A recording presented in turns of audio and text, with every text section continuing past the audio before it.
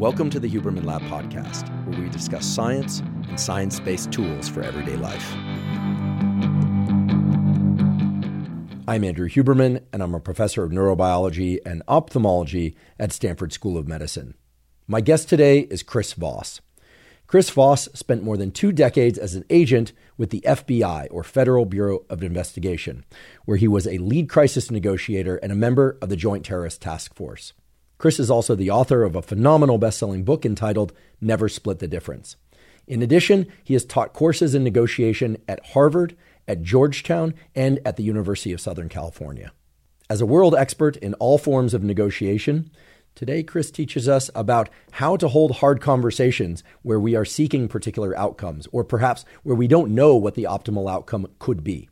He talks about this in the context of business, in the context of relationships, including romantic relationships, but familial and work relationships as well.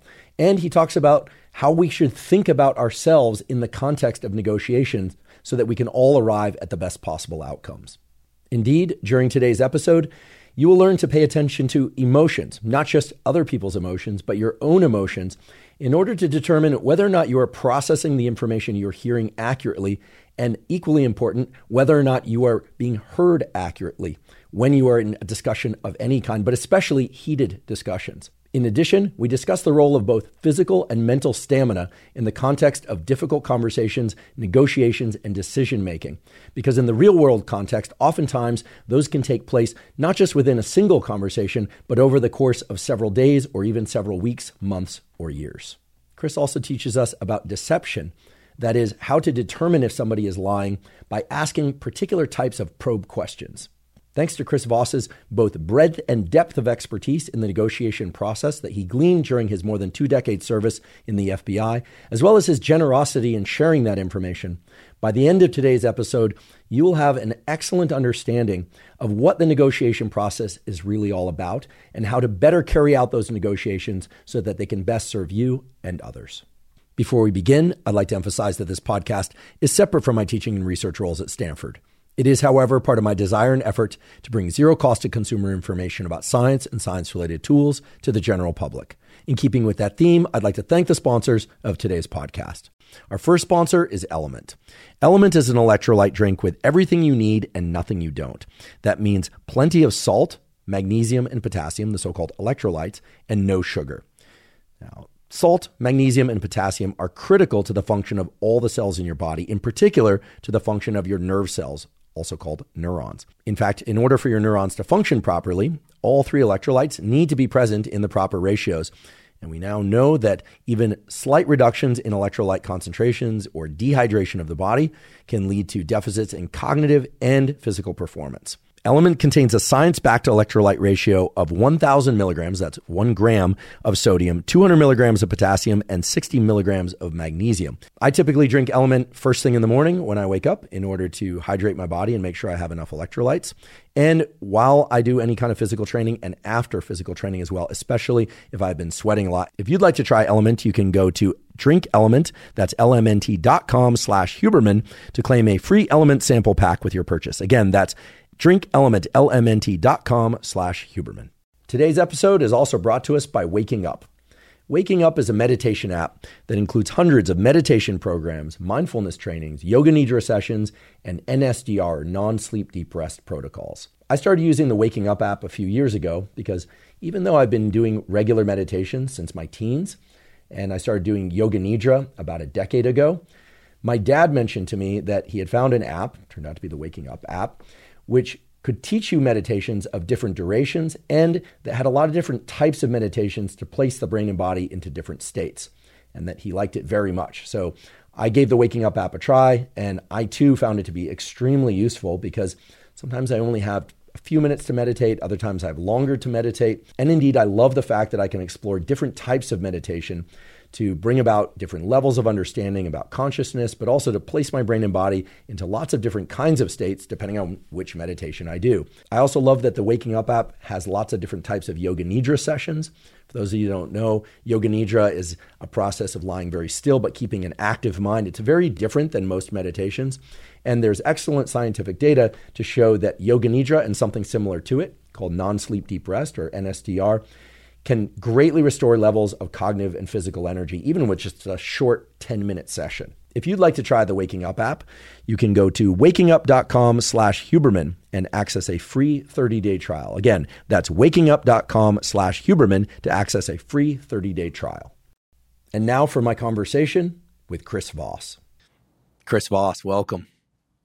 Andrew, pleasure, man. I've been wanting to talk to you on record for a while.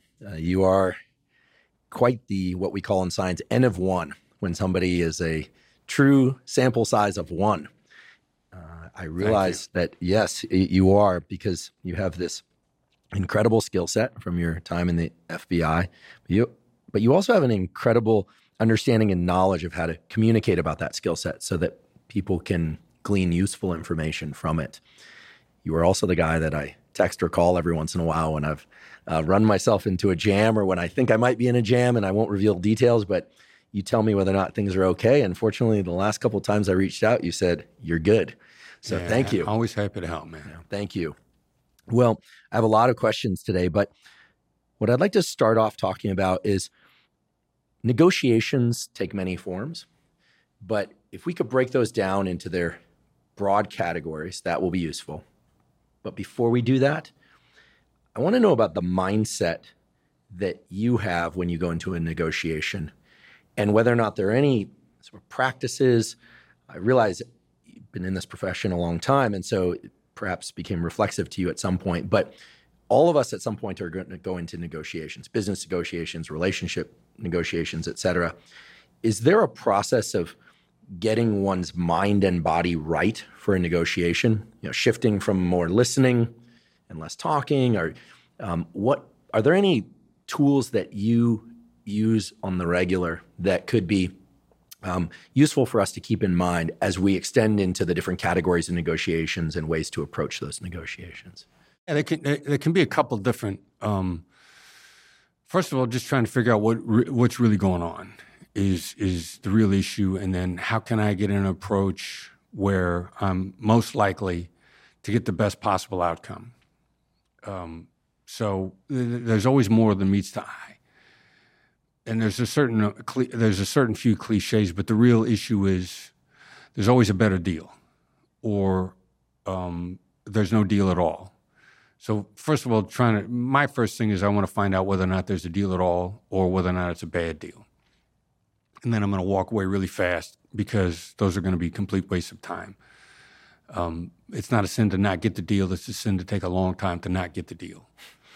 Or it's a sin to take a long time to get a bad deal. So I want to know, I'm going to try to figure out real quick whether or not, is there a cutthroat on the other side of the table? Is it somebody I could trust? I'm leaning a little more inclined to dealing with the difficult people now, as long as I don't give in. So I want to diagnose early on what the possibilities are. Now, if I'm curious, if I'm actually interested.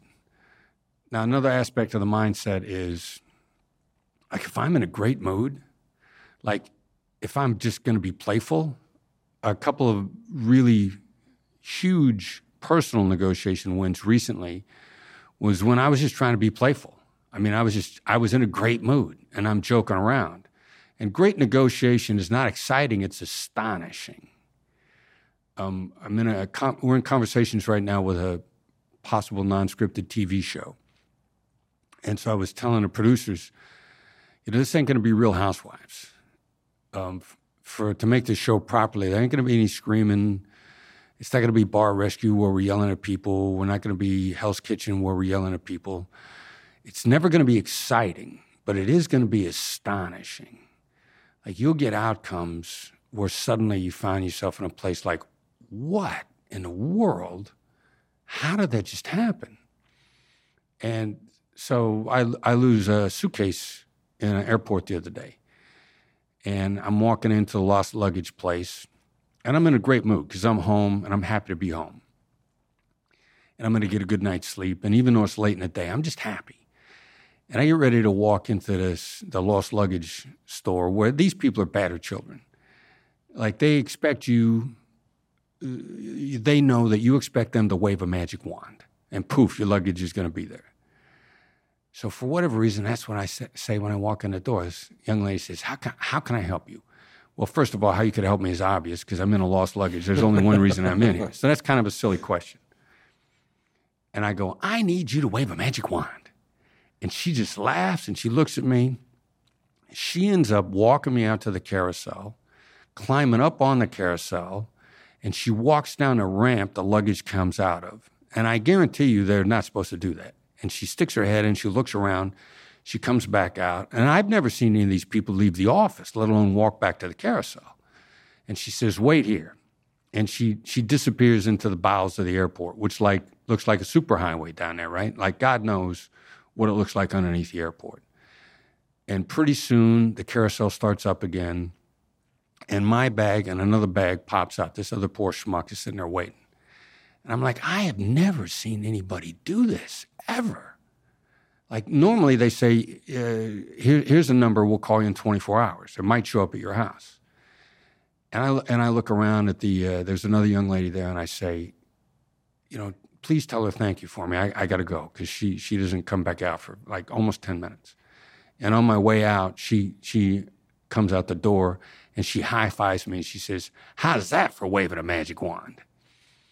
And that was the magic phrase, and I never would have said it to her if I wasn't playful in a moment. And I've got a couple of others, like when I was just playful and I'm joking with people, almost at my expense, it's shocking, astonishing, what you can get people to do if you hit them the right way. So interesting. I wonder what it tapped into, but it sounds like it might have tapped into her sense that everybody's always asking me for a magic wand kind of ability, but finally somebody just said it directly, and that would be kind of fun to actually play that role, because normally they're restricted to their keyboard and their phone. And, I love that. On the opposite side of that spectrum, if ever you're feeling tense, stressed, jet lagged, angry, I can think about negotiations where like people are trying to keep their egos in check. They want to be right. Their breakups, negotiations, there's those not necessarily romantic breakups that could include that, but also professional breakups, the dissolution of a contract or something like that. Do you ever have to check yourself? Like, okay, I need to, I imagine being calm is better than not being calm for most all things. Do you have a process of doing that? You seem like a pretty steady guy. I've never seen you Overall, I'm pretty steady. The late night FM DJ voice that I'm not sure that I coined the phrase, but kind of famous for, to calm you down also calms me down. Mm-hmm. So if I get bent out of shape, I will, and the conversation gets heated, I'll switch into that voice with the intention of calming you down, because that's the hostage negotiator's voice. But it'll calm me down too. Like intentionally going to that voice tamps down the negative emotions, which I'm convinced make me dumber in the moment, interfere with my capacity to process information. Got reasons for that.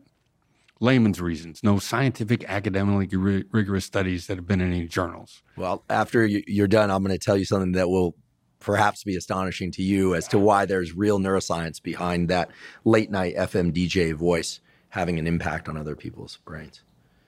But and I'll do that because it calms me down. Now, if I can make the shift, the hard part is a shift into a positive mindset. If I can make that shift, but I can only make it from a calm voice. I also think the emotions are kind of a rock, paper, scissors sequence. I don't think you can go from sadness to elation directly. Sad, depressed, down. I think there's something to getting angry to pull you out of sadness. And I think if you're angry, you've got to go to calm next. And so, but if I can get out of anger and go to calm, then I can say something to myself like, the reality is this is a luxury problem. Or I was in a negotiation with a counterpart that I knew was deceiving, lying to me. And I remember saying to myself, I'm lucky to be in this negotiation. I mean, they wouldn't be trying to hustle me if we weren't really good, if we didn't have a product that was phenomenal. I wouldn't be targeted at all. So I'm actually lucky to be in this conversation. So if I can make that next shift emotionally, then I'm good. The hard part is making those shifts. I'm going to just share with you what I learned recently about sound and emotion. I'm researching an episode on music and the brain. Fascinating topic. Yeah. Believe it or not, there's a lot known.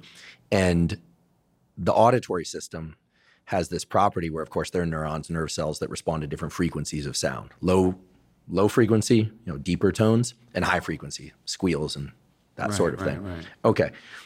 That's pretty straightforward. Just like we have neurons that respond to different colors or different angles of light in the room. Right. But what I learned, and I confirmed with a good friend of mine, who's an auditory neuroscientist and neurosurgeon, his name's Eddie Cheng, he was a guest on this podcast previously, is that low frequency sounds of the sort that your voice is, that late night FM DJ voice, are responded to in the brain by neurons, no surprise there, but the frequency that those neurons fire is also low frequency. In other words, when you speak in your low voice, Right. the other person's brain hears that and starts firing in a low frequency tone. Right. In other words, it entrains to your voice, not just the timing, but it's actually like you're essentially playing an emotional piano down in the low keys of their mind. Now, when you go up to the high frequencies, the neurons can't follow that high frequency. So there's something special about low frequency sound that actually changes the emotional tone of the people that hear that low frequency sound. This is wild, right? I mean, of course, the content of the words matters too. But anyway, there's real neuroscience to support the voice that you were endowed with and that you employed for your work. Well, then also the point then too is the other side's not making a choice. It's an involuntary reaction. That's right. This is not something one can override, except by perhaps plugging their ears. Right. If they're hearing that, their mind is getting shifted toward a state of low frequency oscillation, which is one of more calm. Yeah. So so that's a real thing. And were you to have a high squeaky chipmunk's voice, you might not have been the negotiator you would, although who knows, maybe there'd be another tactic there. I mean, I think back to the, I guess it was during one of the Gulf War campaigns where weren't they trying to squeeze out Saddam and some of his people by playing like Milli Vanilli at high volume for hours and hours? Is that tactic actually used? So that was Panama when they were trying to get Noriega. Okay, so out of his compound. I'm only a few countries over. Well, see, I and got one ocean or I got two. the trivia. I was telling you before, and the wacky, fascinating, useless information around terrorism and stuff like that. I tried that at Panama, and for whatever the military guys, they were playing music and sounds, and then. Also, among the many stupid things that the FBI did at Waco, then late at night they tried that in the Waco compound too. And it was that was one of the things that the hostage negotiators were adamantly against, but they got overruled by on-scene command among the many stupid things that were done at Waco. That was also done at Waco. It was stupid, it's counterproductive. Hostage negotiators were always against it. So for those of you who don't remember Waco is Branch Davidian's David Koresh, right? Yeah, there was a Netflix series that was out about it recently that's fair about how it went down. Yeah, sad ending. He eventually set the building ablaze, killed himself and everybody else in it. People inside set the building on fire. Yeah, including a lot of children perished. Including some children. Yeah. There are some FBI agents that have still not gotten over that. I'd like to talk about some different types of negotiations. Oftentimes, I think, because you're a former FBI negotiator, at a terrorist task force, this kind of thing, we tend to focus on the negative negotiations, right? Get the hostages away. And we'll talk about that stuff. Breakups, business deals that have gone wrong, people lying, cheating. What about negotiations that are benevolent? Let's say that two people want to come to a true win-win around what they each see to be their best interests in, let's say, friendship. Two friends taking a trip together, right. Vacation. Who's going to pay for what? Who's going to pay up front? Are people going to pay each other back? Or a romantic relationship. Two people are considering, fusing finances to some extent or moving in together. What sorts of questions should people be asking themselves prior to those negotiations? In particular, is it very important that people know exactly what they want going into a negotiation?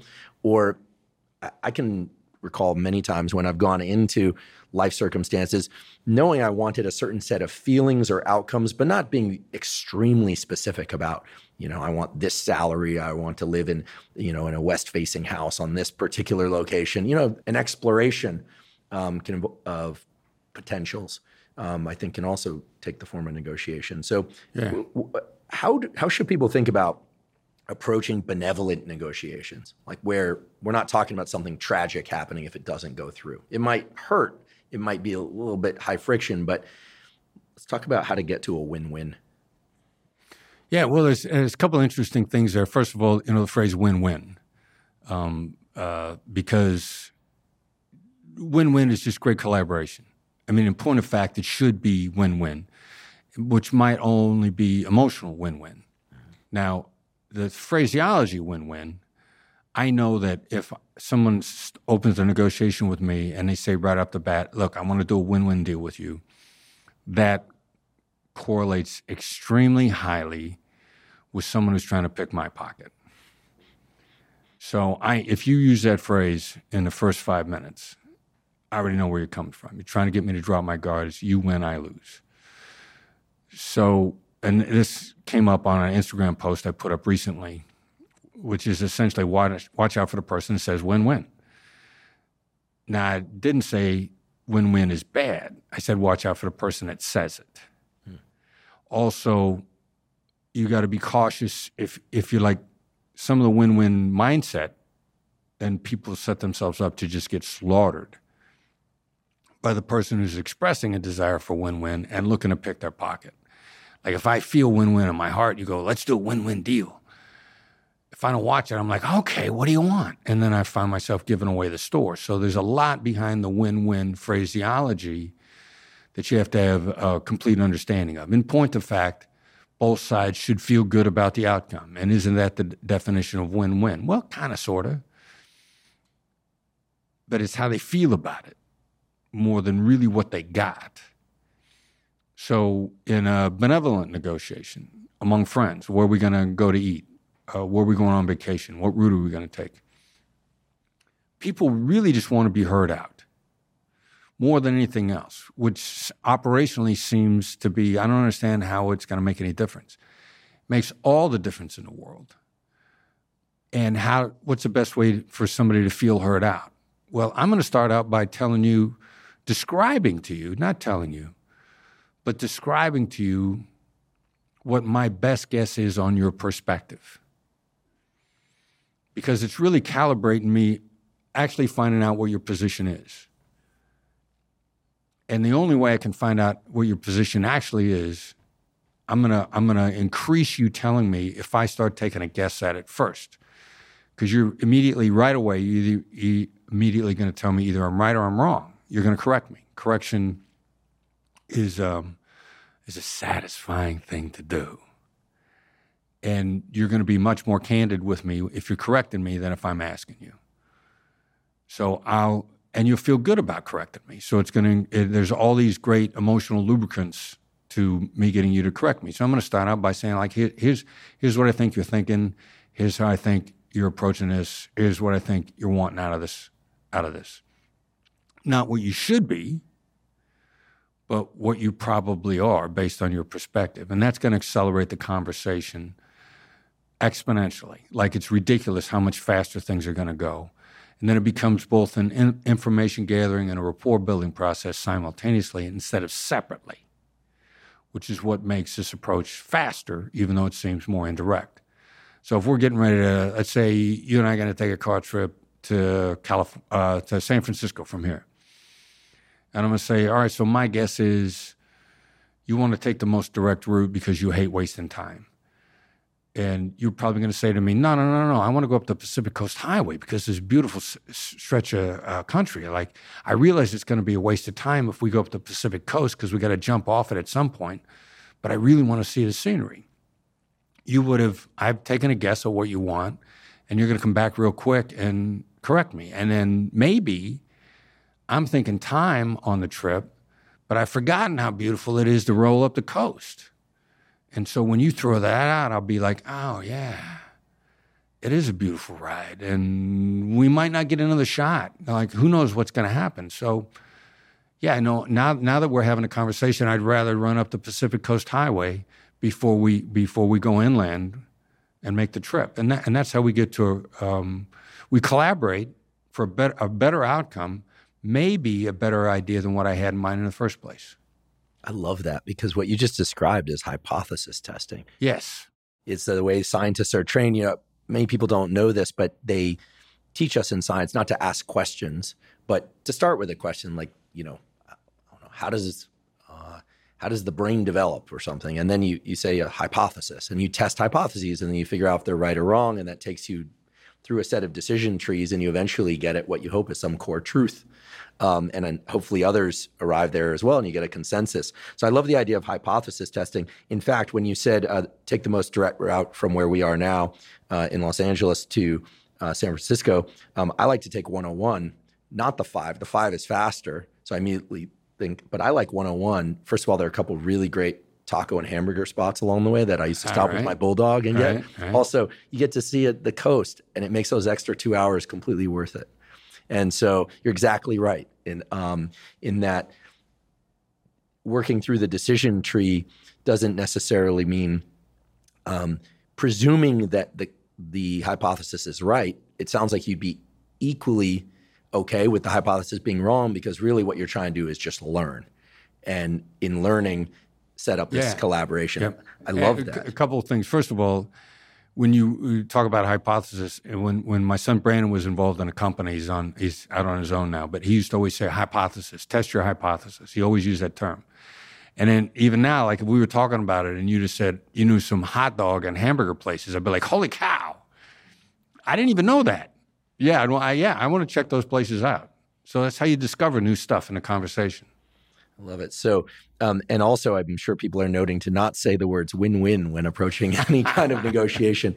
What do you think it is about those little catchphrases that signal lack of authenticity or trustworthiness? Because you could imagine that somebody, I come to you and say, hey, Chris, like let's I don't know, let's do some collaborative thing for social media or for podcast. And this is going to be a win-win for both of us. Now I know to never say that with you, but you could imagine that somebody really means that. But for you, it sounds like it's a flag that they're trying to pull one over. It correlates really strongly with the people that are definitely trying to cut your throat. And I've had them admit that to me candidly. Amazing. Like I've experienced it. Like if somebody throws win-win out early to me, I'll say, all right, I think I know where this is going, but let me explore it. And they'll say, yeah, this is a great opportunity for you. That's another towel. And we're going to put you in a room with all these billionaires, and there's going to be all this opportunity for you if you just come in and speak. And, we don't have a budget. Yeah, well, I've gotten that one before. Yeah, the famous the world will just work out in your favor because it's going to work out in my favor. Right. Yeah. Exactly right. Exactly. I've been on the receiving end of those offers many a time. Fascinating. Conversely, what sorts of openers do you think establish the best rapport and benevolent discovery of a topic? Well, what I'm seeing correlates real strongly with people I want to do business with. If they figured out something that they know is valuable for me and they've just done it and they've just offered it, like right off the bat, no strings attached. They found a way to drop something on me that's valuable. They didn't approach me with their hand out. They approached me with some sort of generosity. Like a friend of mine, Joe Polish, runs this outfit called Genius Network. Joe he says life gives to the giver. Like Joe did a bunch of favors for me before I ever joined. And he was trying to help me out and get my book sold, and he asked me to come in and speak, and he'd emphasized my book on his podcast and in different conversations. And I finally paid the fee to join because he had done so much for me. Like, there's not much Joe could ask me for right now because he's done so much for me that he gets a blanket pretty much yes right away. What do you want? What do you want? What do you need? Because he's just generous. And the generosity approach, universally, I'm seeing a lot of really successful people that lead by generosity. And so if you start out, that, if you give me a 5-star review of the book on Amazon, no strings attached, or anything, like that goes a long, long way to somebody who wants to establish a long-term relationship, a collaboration. When I first opened my laboratory in 2011, I had a technician at the time who had been a technician for a lot of years. And there's this culture in science of people borrowing things from laboratories and not giving them back or breaking them. These can be little things like a small instrument or a forceps. But as a student or a postdoc, these are the things that you covet, like a really nice pair of forceps is like a great thing. You drop them once, they're not good anymore, by the way. It's like they're Oh, wow. You have to treat them with respect. Surgical tools have to be treated with respect. Right. These are very fine instruments. And people used to come by our lab all the time and borrow stuff from us. And he'd always lend it out. And I was like, what are you doing? But anytime I went to go borrow something, he'd say, do not borrow anything from anybody else because then we're going to owe them. Right now, everybody owes us everything. And I was like, you're running up our budget, giving away these instruments. They come back with the forceps, dented and stuff. And he said, just trust me, this is the way to do it. And I don't recall ever, quote unquote, cashing in on any of that, but he was exactly right. When I eventually decided to move institutions, we'd given away so much and we had asked for so very little, maybe nothing, that, it's when you leave a place, typically there can be a little bad blood. And all we got was, sorry to see you go kind of stuff. Had it been me, I would have been in a kind of an exchange of, we ask for things, we give things, it's kind of a neighborhood. I grew up in a neighborhood where you'd borrow eggs or milk from the neighbor. Remember those days? Yeah. I don't know if people do that any longer.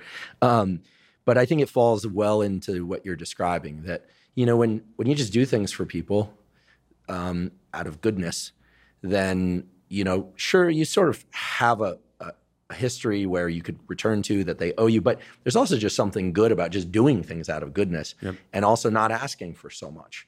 And expecting people to provide that. So I love that. And I actually, I love providing good reviews for things I like. On the phone when, the airline, that we don't do this anymore, we book our own flights. But anytime I get help on the phone and, if it's really great help, I'll say, how can I help?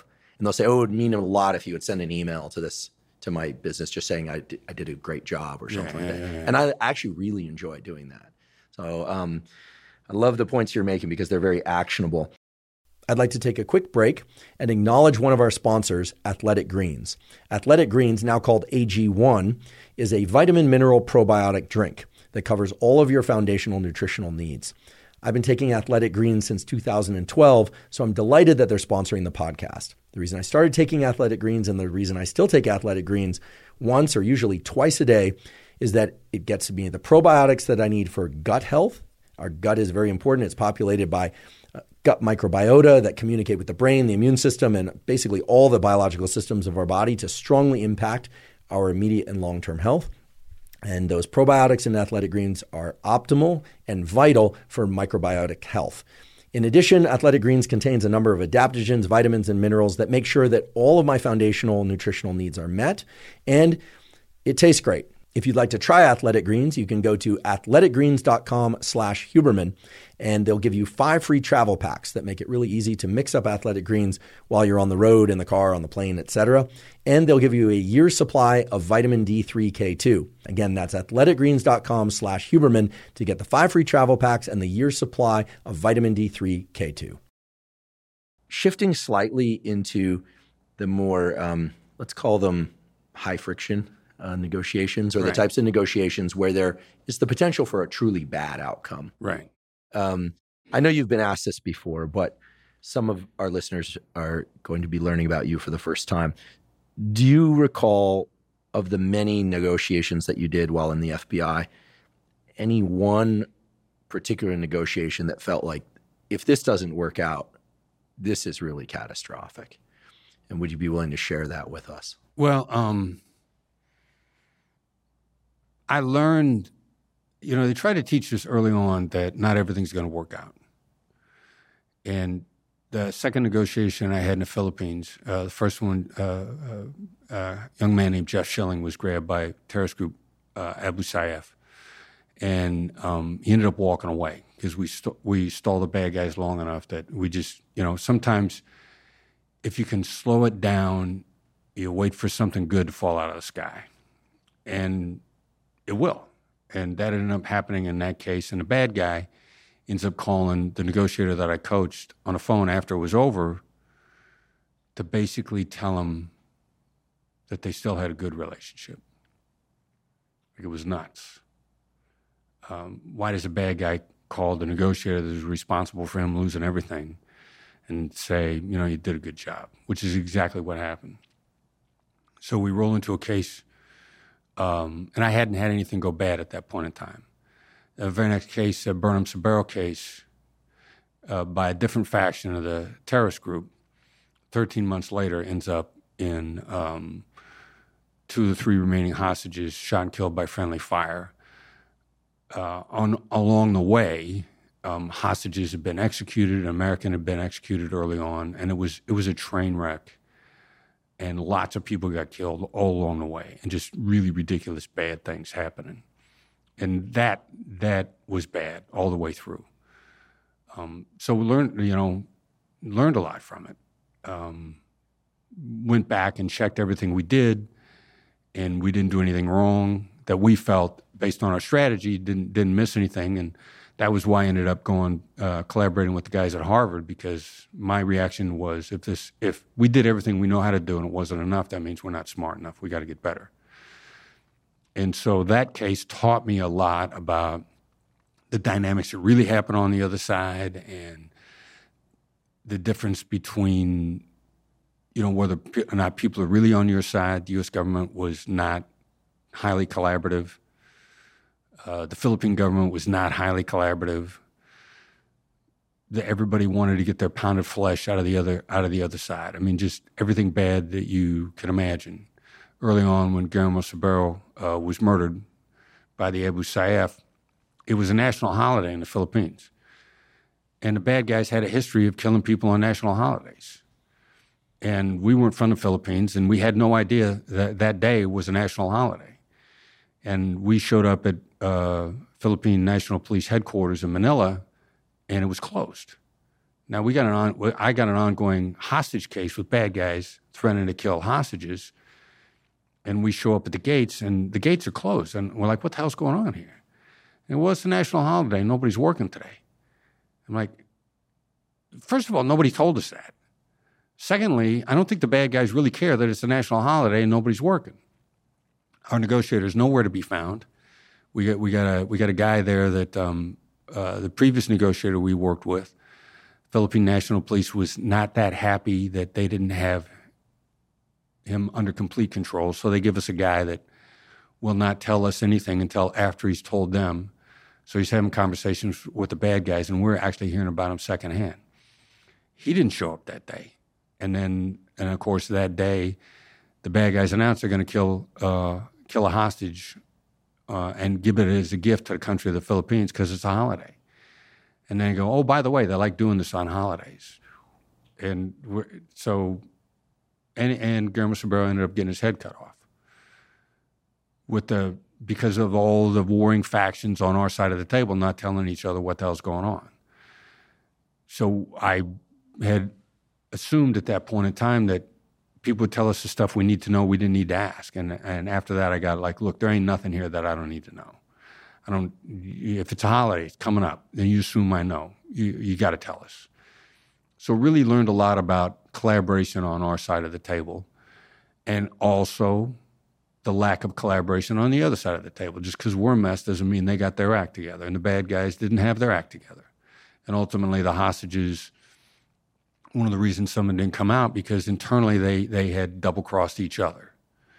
So learned a lot about what really fundamental human nature dynamics are in teams, and your team has not got its act together, and the other team does not either. So what can you do as a communicator to make up for that? Really learned a lot about that in that case. I had cases subsequent to that involving Al-Qaeda, when Al-Qaeda was killing people on a regular basis. But we saw those coming, and we did everything we could do to keep the train from smashing into us. You see a train coming down the tracks, you know it's coming down the tracks, and you do the best you can to derail it, and sometimes you can't. I've heard it said that when people take somebody captive, that they either want their money, their body, or their life, or some combination of those. Yeah, that's probably one of those three. Yeah, that's very true. And as the negotiator trying to rescue the hostage, is it important to identify early on which of those three, or which all of those three they're after, like how serious they are? Are they willing to actually kill the hostage? Are they, will they go for any amount of money above X number of dollars? Right. Trying to figure out their threshold, right? I mean, because the person is on the other side is gambling, right? They're gambling their freedom, they're gambling their reputation with whoever their reputation matters to. Is it important to get into the mindset of the person you're negotiating with quickly, using the hypothesis generating method? Yeah. And if so, could you give an example of how that played out in your previous work? Yeah, the indicators are really there. I mean, once you sort of lose your illusions about how you think things should play out, then the patterns of behavior are generally pretty quick and clear. And just because you don't like the patterns, like with Al-Qaeda, we recognize the patterns, and knowing what they are doesn't mean you can change what they are. And Al-Qaeda in 2004-ish timeframe was very clear about killing people on deadline. And we had to recognize that. So there becomes a pattern of behavior, and it's usually specificity in what they say. And this is all human nature. Like if you're in a business negotiation and they say, we're going to do something horrible here, we're going to walk out. That's fairly nonspecific. And if they say, look, if we don't get this by this specific deadline, if we don't get these specific things met by this specific time, that's pretty specific. It's specificity. You're looking for it. I learned to look for it in kidnapping negotiations. We're working a case again in the Philippines. And the bad guys say, if we don't get a ransom for the son, 17-year-old boy at the time is kidnapped, you tell his father he's going to lose an egg. And that's a euphemism for losing a child. And early on, when that threat came through on our side of the table, everybody's like, oh my God, they're going to kill him. This is really bad. We got to make sure the family can pay the ransom. I'm like, no.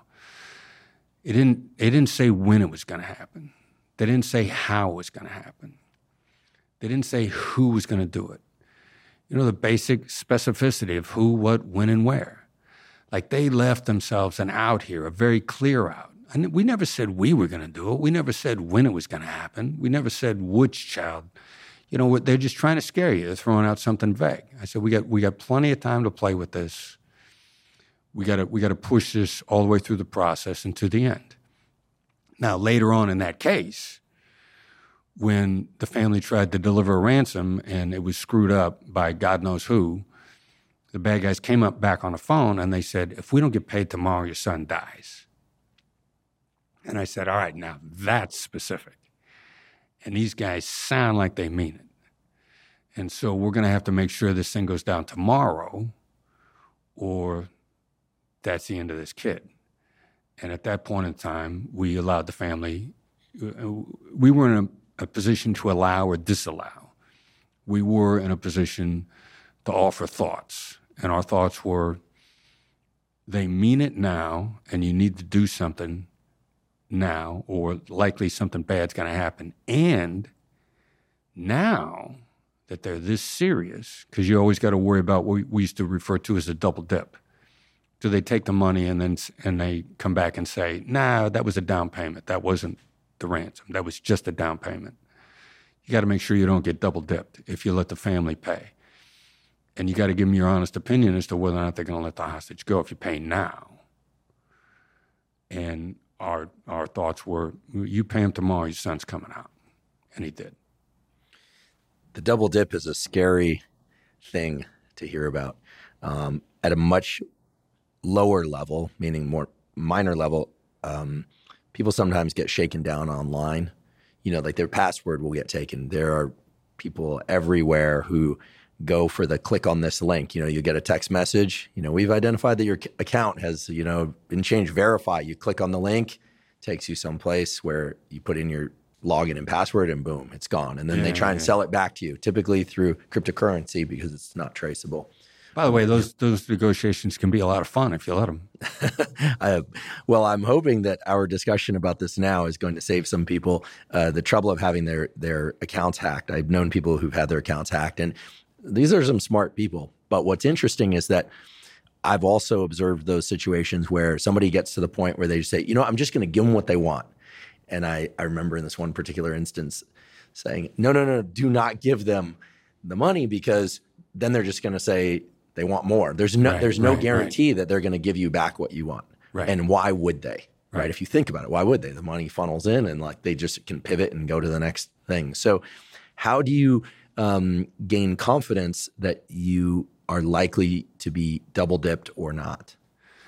Well, first of all, I got to find out if they're in a position to carry out the threat, or if they're in any sort of legitimate position to begin with. For lack of a better term, it's proof of life. And there are a lot of people that are trying to scam you, but they don't really have the ability to scam you. So you got to find out, do some confirmation. Do they have access to your account? Do they have your data? Do they have your money? Do they have it in a position, or are they just trying to make you believe that they have that position of influence on you? There are a lot of the bad guys out there that are just rolling the dice, dialing for dollars, if you will. And if they don't scam you when they have no leverage on you, they'll find somebody else that'll give in. So there's a bit of, authenticity, or are they in a position to do it? And the same rule applies in any negotiation. The other side is going to give in when they feel like they've gotten everything they can. Kidnappers. I'd be asked by an ambassador, asked by an FBI commander, when's this going to be over? When the bad guys feel like they've gotten everything they could. Not when they did, but when they felt like they did. So our job is just make them feel it sooner. So, how hard do you make it innocently on the other side? Everybody wants to feel like they got a good day's pay for a good day's work. So if you let them feel like they're in charge and you make them work by asking them innocent how and what questions, which are very hard and fatiguing to answer, then you're going to get to the point where you're going to get a solid outcome where you don't get double dipped, and they're going to be happy that it's over because they felt like they got everything they could. It could be your data, could be your bank account, could be anything. The other side is going to be satisfied with the outcome when they feel like they've worked for it. And in business negotiations, you're selling your car, and you put a price tag on your car, and the guy walks up to you and says, "I'll give you full amount right now." What's your reaction? I should have asked for more. Maybe I won't sell my car. Every human interaction, the other side wants to feel like that they earned what they got. And so the idea of empathy in hostage negotiations is really just to make them feel that sooner. We're going to come back to empathy because it's such a big and important topic.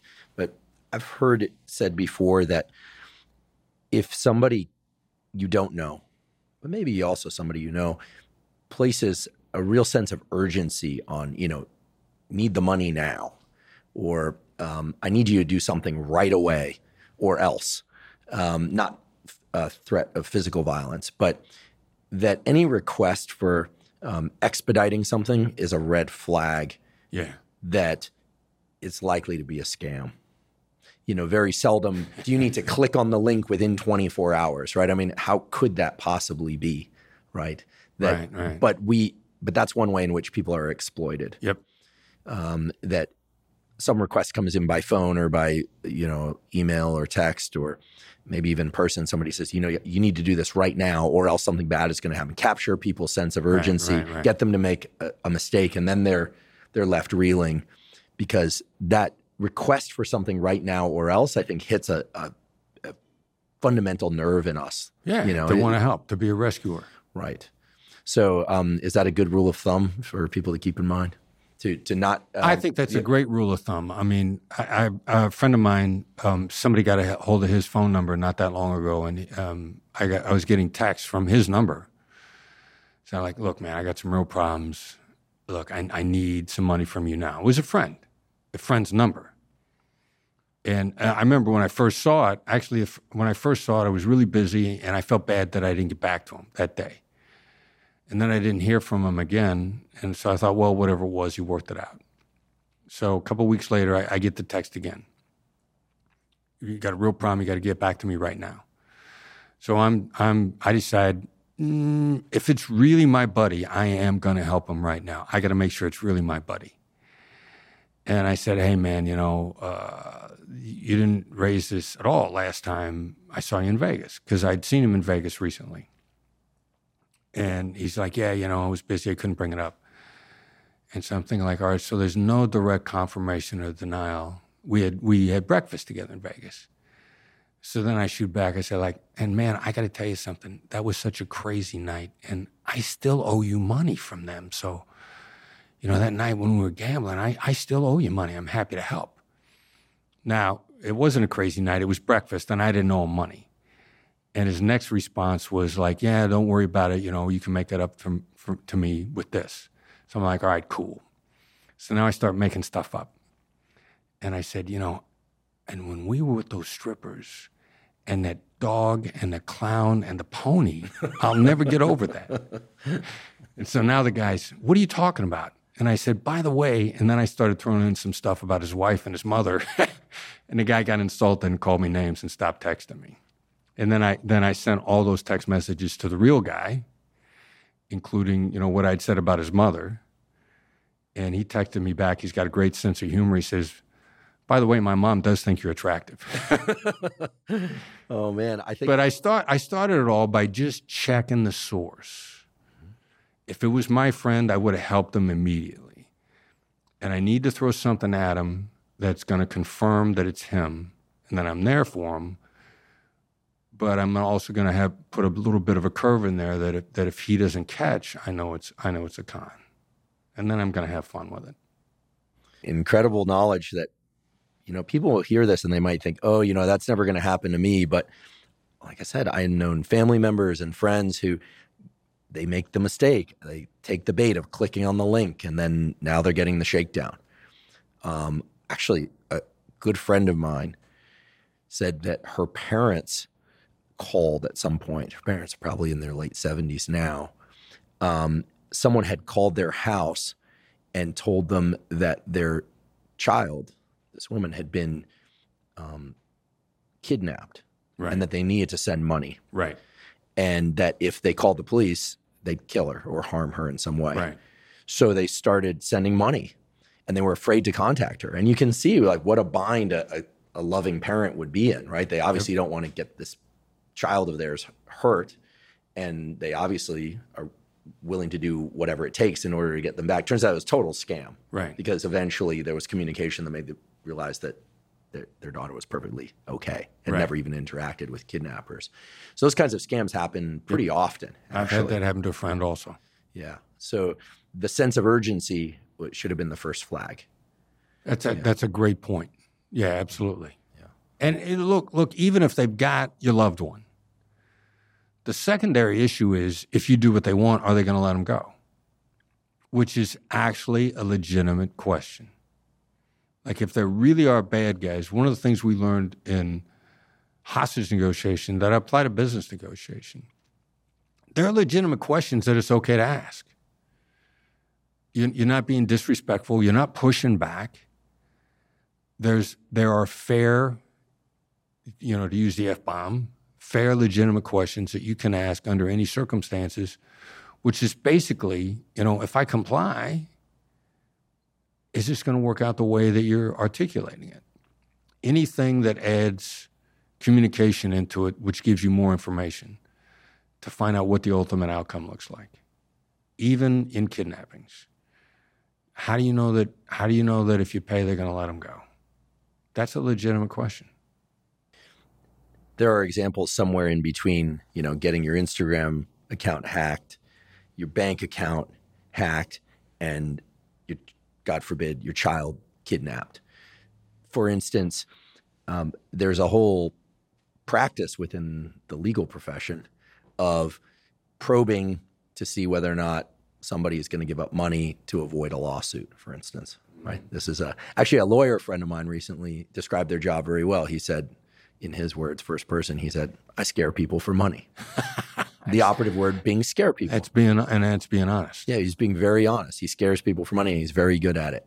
And he understands how other people scare people for money, and he works both sides, in plaintiff or defense type situations. But, it made me realize that, a lot of the legal profession is not, okay, the lawsuit slid across the table. It's okay, here's what the lawsuit would look like. Here are all the statutes that potentially were violated. And then there's a probe of what somebody's finances are and, how much they're willing to pay, and do they have liability insurance? Do they have an umbrella policy? All the sorts of things that are really, it's not necessarily an illegal shakedown, but it's, a probing as to whether or not, it's worth the effort. Diagnosing the other side's ability to pay. You're right. And so that happens really often. I can give a specific example where somebody had an incident at a dog park where their dog allegedly ran into somebody, maybe charged at somebody. Dog park people are standing around, and the person moved and apparently injured their knee. But rather than sue the owner of the dog, what they typically do is deliver some set of documents that say, I was injured, your dog was responsible for this, and if you don't settle up for X number of dollars, you're going to be sued for usually an exorbitant amount above that. Right. And then there's this question that the lawyers have to figure out, is it puffery? Right? Are they saying, I'm going to sue you for $4 million? Is there any basis for that? And good lawyers will say, no, that's puffery. They're trying to scare you with a big number. But a lot of people see that number and go, oh my goodness, What do they want? You know what? I don't even know if they were injured. If they were, that's terrible. I'd want that taken care of. If my dog's responsible, I'd want that taken care of. But what do they need in order to make this go away? Right. And that happens millions of times a day throughout the country. And a good portion of those probably happen here in California because that's kind of the way the legal system is arranged. Right. So this is not somebody, it could be somebody manipulating the law. It could also be somebody who's being entirely honest about their experience of being injured by somebody else's dog. So under those conditions, it sounds like the same set of rules apply. You want to know how serious they are. Do they have a case, so to speak? That's the work of the lawyers. But in assessing how serious somebody is, you said it's fair. You called it the F word. I like that. I'll never forget that. Just ask a fair question, like how much money do you think you deserve? Or would that be a good example of a very direct question? Or is it how likely are you to walk away if we don't give you the money? Is there? Because I could imagine there's all sorts of reasons why people would be dishonest about answering those questions. Well, and then how much money you think you deserve is a really good question. Not necessarily what the answer is, but how they answer it. You're going to get how quickly they fire back and whether or not they stop and think about it. How and what questions typically are best to judge the other side's reaction, and the answer is secondary. Because the how or what question causes what we would refer to as deep thinking, slow thinking, Danny Kahneman, behavioral economics, thinking fast and slow. Slow thinking is in-depth thinking. You ask a how or what question to make the other side think first and judge their reaction to how they think about it. And do they actually think about it, or do they fire right back at you? That gives you a clearer picture of who you're dealing with, where the outcome is going to go. How much money do you think that you deserve if they immediately, $10 million? all right, so I got a shakedown artist on the other side. Or they say, all right, if they stop and think about it and they give you a thoughtful answer, that's a completely different person on the other side. You're asking a question to diagnose how they respond first. The answer is second. And sometimes if it's a cutthroat on the other side, I'm going to start peppering them with how and what questions just to wear them out.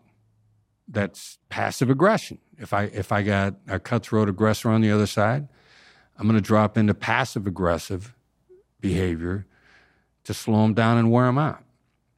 One of my hostage negotiation heroes, a guy named Johnny Pico, was John Domenico Pico, not Johnny like Johnny Rockets, Italian Johnny, John Domenico.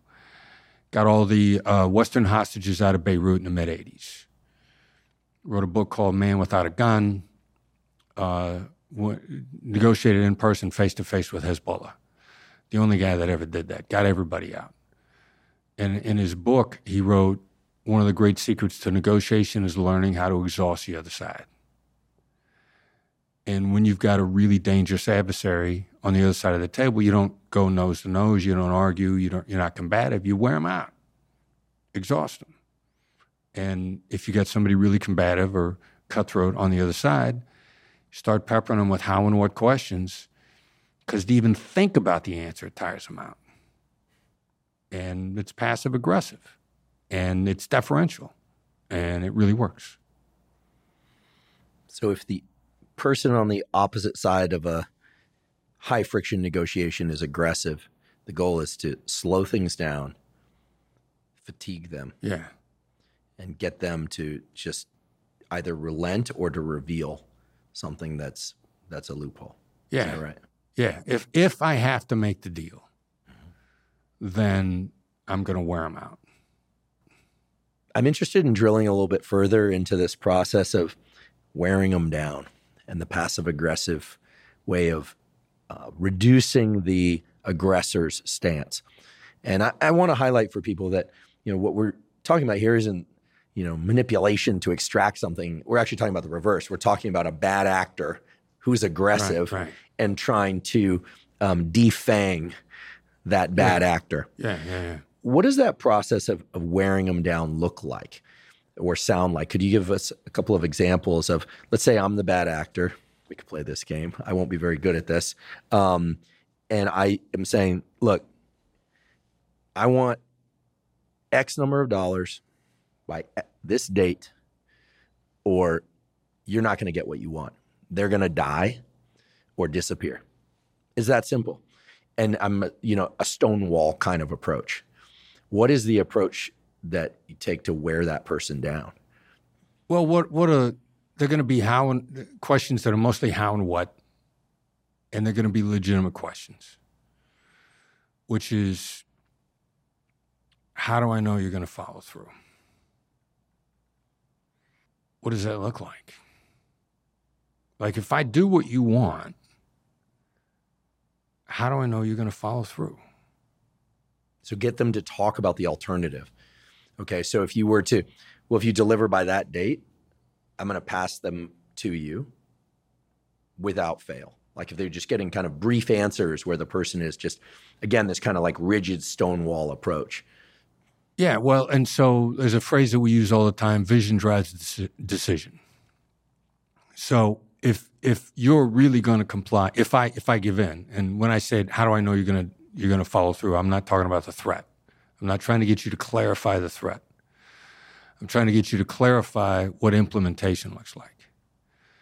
So I need to know, based on your reaction to that, if you plan on following through, if I comply, you will already have that in your head or be open to it. Vision drives decision. You've thought it through in advance. What does letting the hostages go look like?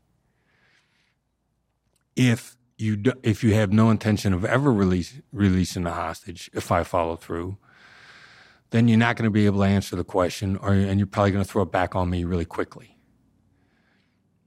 And so then now I know, like, all right, so you got no plans on complying. If I give in, you're not going to comply. But you still want the money. then I'm going to ask, well, how am I supposed to pay you if you don't have any plans for compliant? And if you're willing to entertain a conversation about what compliance looks like, there was a kidnapping that my unit worked just before I was in it in Venezuela, where they weren't entirely sure that the bad guys were going to, the FARC, I think, had the hostage. They agreed on an exchange point to let the hostage go that was some distance from where they had a pretty good idea the hostage was being held. So they figured they're not going to drag the hostage all the way to this river crossing if they're not going to let him go. It's just too much effort. And then it was one of the few times there was going to be theoretically a simultaneous exchange, but they're going to have to send the money across the river before the hostage was let go. So if we agree to this, all right, so they're not going to drag this guy all the way to this river crossing if they don't plan on letting him go. And if it's a long way to drag him and they got their money, do they want to drag him back? Like, even if they're ambivalent, once they get there, if they've gone through all the effort to get to the meeting location and the hostage is there, we've now just increased the chances significantly they're going to go ahead and comply because it's a pain in the neck to take them back. This is all human nature stuff, human nature investment. How do you get them to engage in actions and behaviors and then verbal commitments that actually mean something to them? When I was working kidnappings, the very last thing we'd always have the family get the bad guys to say it last, not first, but last, was we'd actually get a verbal promise to let them go. Again, at the end, because we've been talking to them long enough at this point in time, we got a pretty good idea of what they sound like when they're lying and what they sound like when they're telling the truth. If somebody tells the truth, they pretty much tend to tell the truth the same way every time, if they tell the truth. You talk to somebody long enough, you got a line on, do they ever tell the truth? And if they do, what does it sound like? People lie 20 ways. They tell the truth one way. So we've been coaching in negotiations with the kidnappers long enough that we know what they sound like when they tell the truth. So when they ask at the very end, if we paid, you promise to let them go, it's not that they answered, but how they answered it. And that'll be the last thing to seal the deal. You know, how do you continually stack the odds in your favor for implementation? Do you have a bodily, like a somatic sensor for lying? The reason I ask is years ago I had the experience of knowing somebody, and they turned out to be a generally good person, but I sensed early on that something was like off. I couldn't relax around them. Right. I just couldn't relax around them.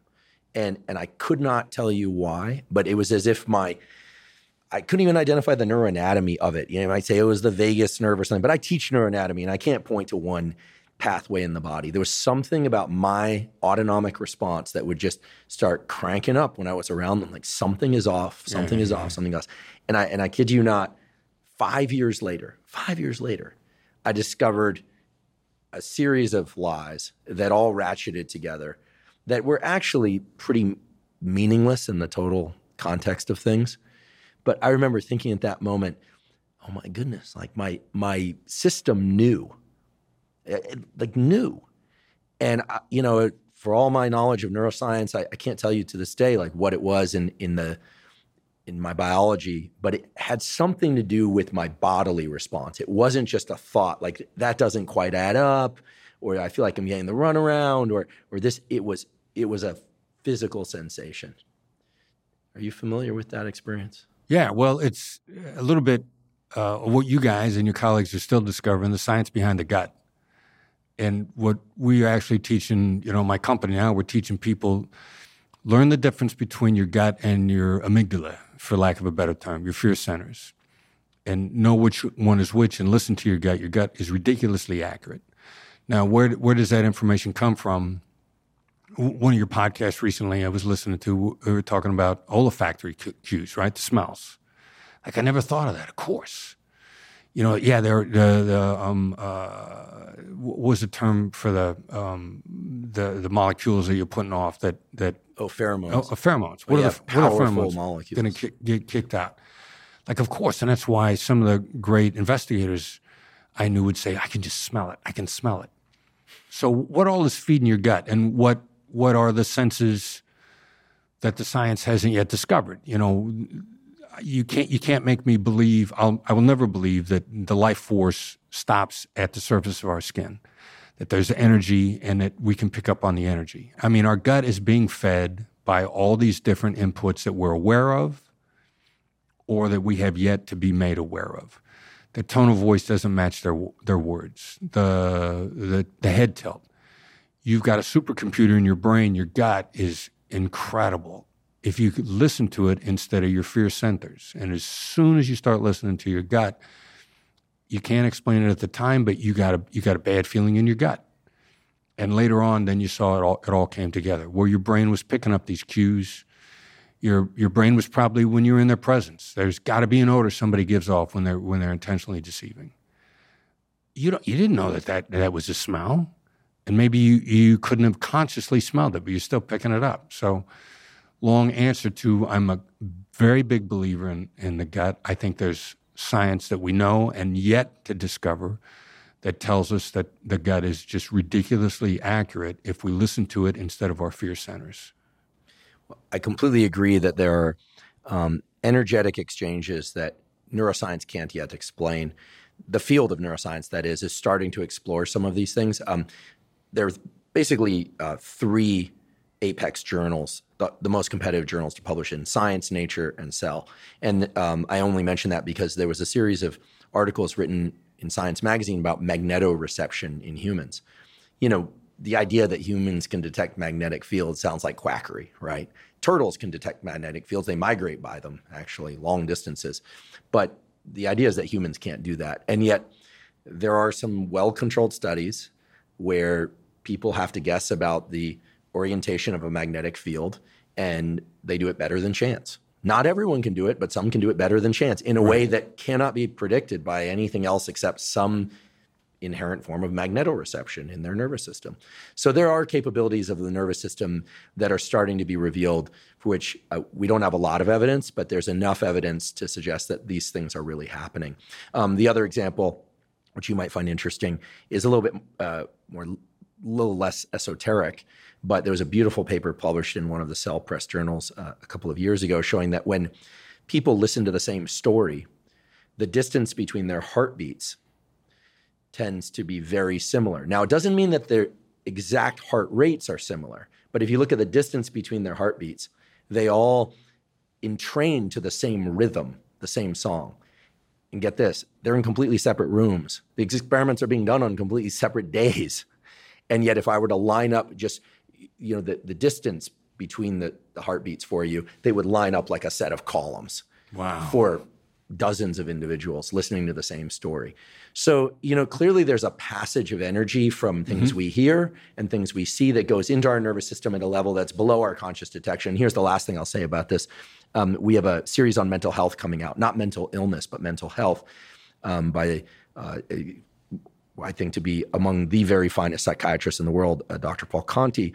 And he said, we all think that the forebrain is the supercomputer. Right. He said, no. The subconscious is the supercomputer. Yeah. That's where the real knowledge processing is happening. That's the iceberg below the surface, where all the real heavy lifting has taken place.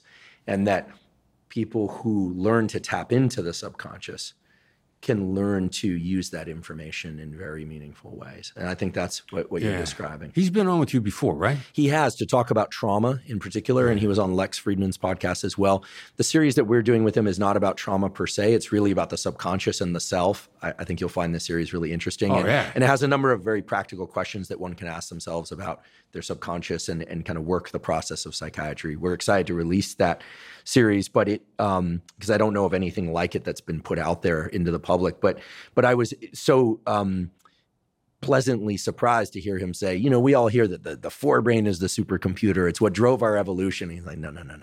It's the subconscious. That's where our real wisdom resides.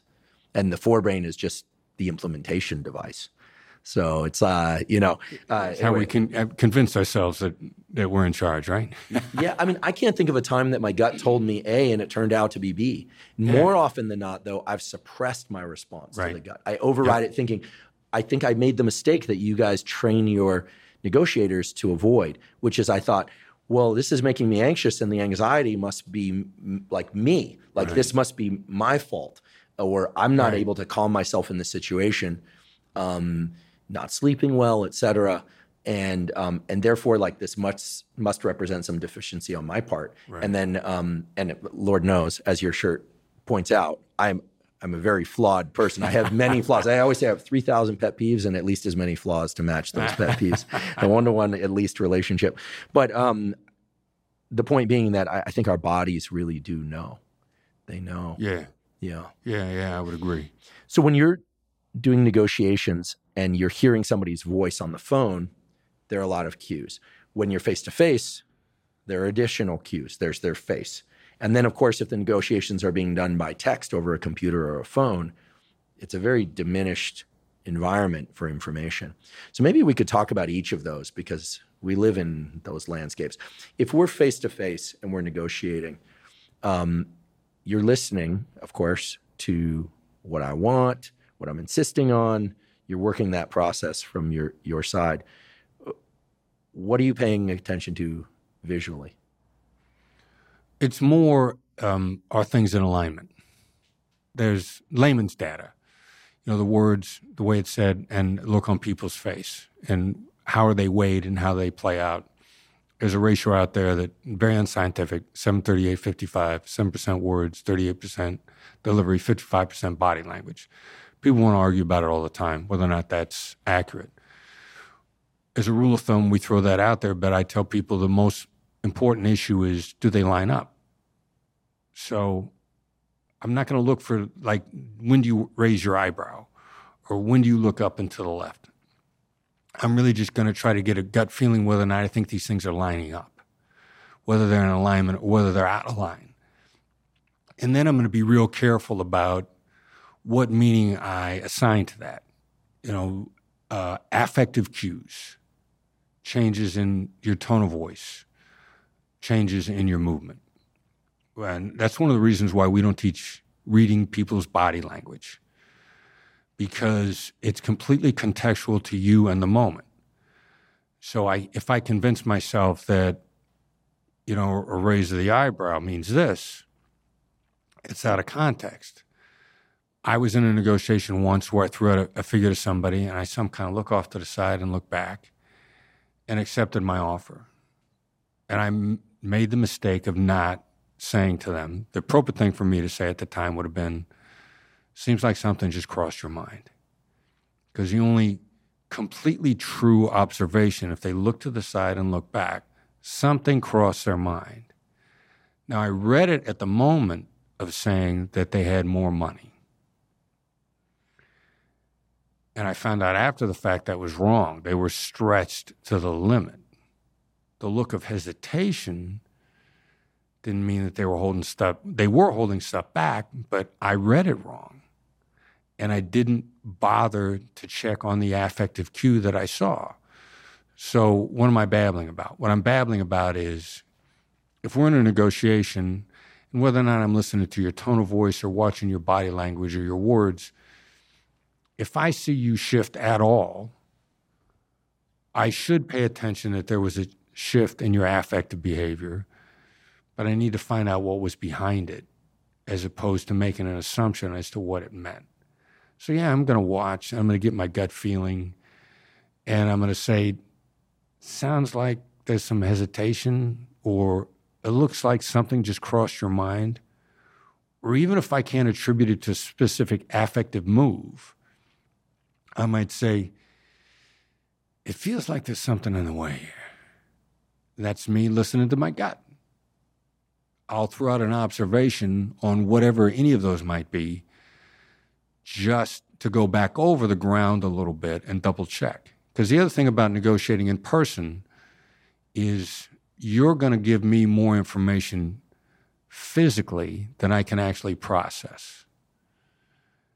And if you say something that's thought-provoking, I'll stop and think about it. And while I'm stopping and thinking about what you just said, I'm missing all your cues. So all the skills that we teach, the labels, the mirrors, the open-ended questions, which seem like we're going back and plowing the ground again, We are, because I didn't pick up all the information the first time. There's just more there than I can get. And so I need to go back over it a couple of times with you just so I get it right without making you feel interrogated. You actually feel heard. And you actually get to go back over it again. So it becomes what seems to be an inefficient process, but it's actually me just double checking my information. So if we're face to face, I'm going to ask you to repeat, but I'm not going to say, would you please repeat that? I'm going to get you to repeat without asking you to repeat. Is the same true in online or text communications? The same thing is true. The problem with online and text is people try to bundle everything into one communication. The best analogy I can think of is if you were playing chess by text, would you put 7 moves in your text? No, you'd only put 1 move in. So only try to get 1 point across in a text. Don't explain, don't throw a whole bunch of stuff in, text or emails. They're all almost always too long. And it's going to come off as cold. So do what you can to soften it. There's a documentary film that's been done on my company called Tactical Empathy. Nick Nanton won 22, 23 Emmys. The filmmaker DNA Films. It was finished last year. It's not out yet. For a variety of reasons, we haven't put it out. So we screened the thing in Vegas last year. I see it, I love it. I'm not a good judge of a film about me. I'm going to love it no matter what. It's about me. But I tell Nick that night, oh man, I love it. This is great. 2 days later, I realize there's a huge problem. I've already told him it's okay. So I got to get him, I'm going to text him, and then I'm going to call him, and we got to fix it now. It's a Sunday. Text message. I sent him a 2-line text. It's now a bad time to talk. I got something you don't want to hear. 2 lines.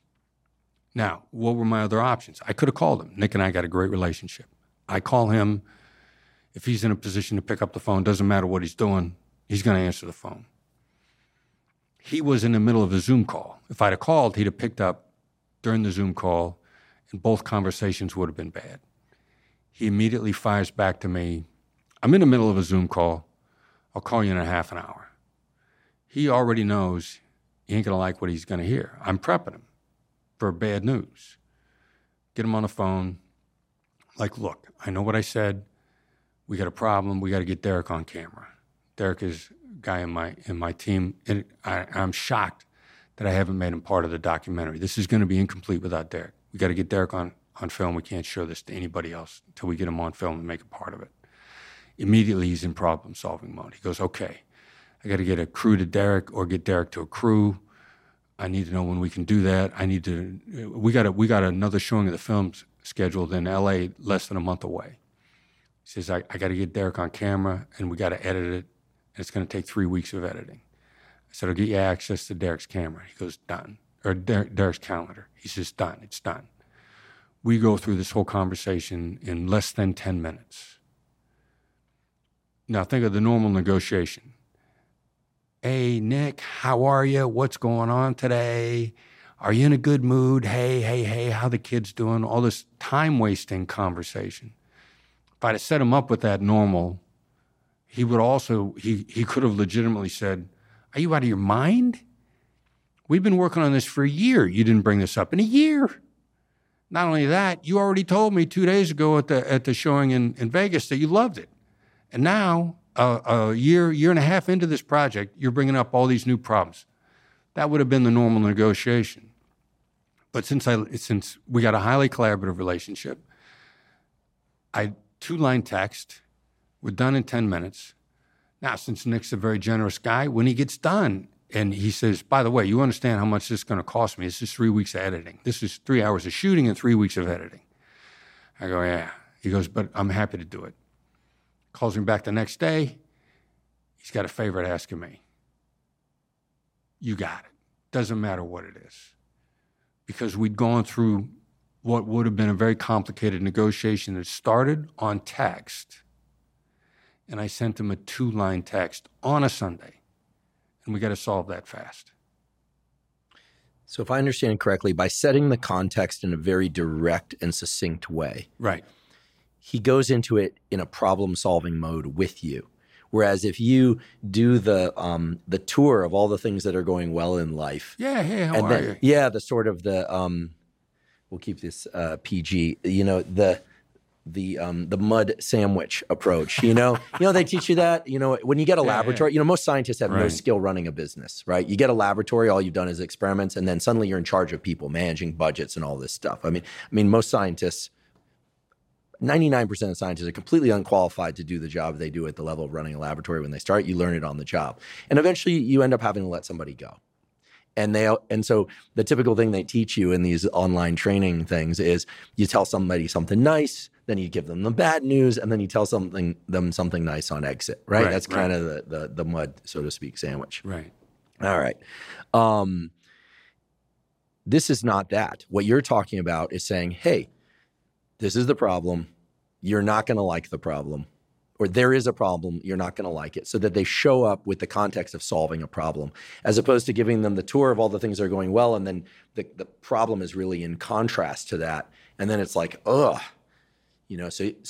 What I love about what you're describing is it's direct. It's honest. You're not doing the tour of the garden before you take them down to the septic tank. It's what I would call the difference between being blunt and being a straight shooter. A straight shooter tells you the truth. They just tell it in a way that lands softly. Let's talk about breakups. Business breakups, romantic breakups. Right. You breaking up with me? No. No.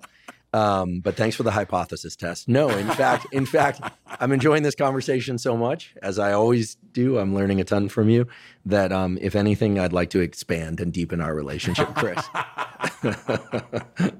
There, you got a lot of knowledge out of me. Platonic and professional, but expansive. What is the process of ending a relationship? And again, this could be a romantic relationship, could be business relationship, could be employer-employee, could be individuals, could be telling a whole group or an entire group telling an individual. The reason I raise this as a particular example is that I'm assuming that both sides don't want the same thing. One side wants to continue, the other side wants it to end. Right? I'll avoid the use of the word win-win, or the words win-win, and just ask, is there a way to have that conversation in any of the contexts I just mentioned in as you so beautifully described it, a straight shooter manner where it's direct, it's honest, but it lands soft? Because what we're talking about here is feelings of rejection. Mm-hmm. And nobody likes feeling rejected. Right? I don't know anybody that likes being fired. Even from jobs they don't like, people's egos suffer. Right. So is there maybe a more specific way of asking the question is there a way to encourage the person getting the bad news to get their ego out of the way and see that if both parties don't want it, it's best for everybody involved? I almost want to say no. But first, what are the caveats? Most of the time when people are struggling with this, they're not trying to save the other side, they're trying to save themselves. So who are you really trying to save? By postponing it, softening it, trying to act like it's something that it's not. I don't know that anybody has ever been fired that didn't have a sense that it was coming. The person that was getting ready to fire him opens up by saying, "How are you?" They know how the other person is. And a person getting ready to get fired has got some gut instinct that things are going wrong. Like you said, the gut's very powerful.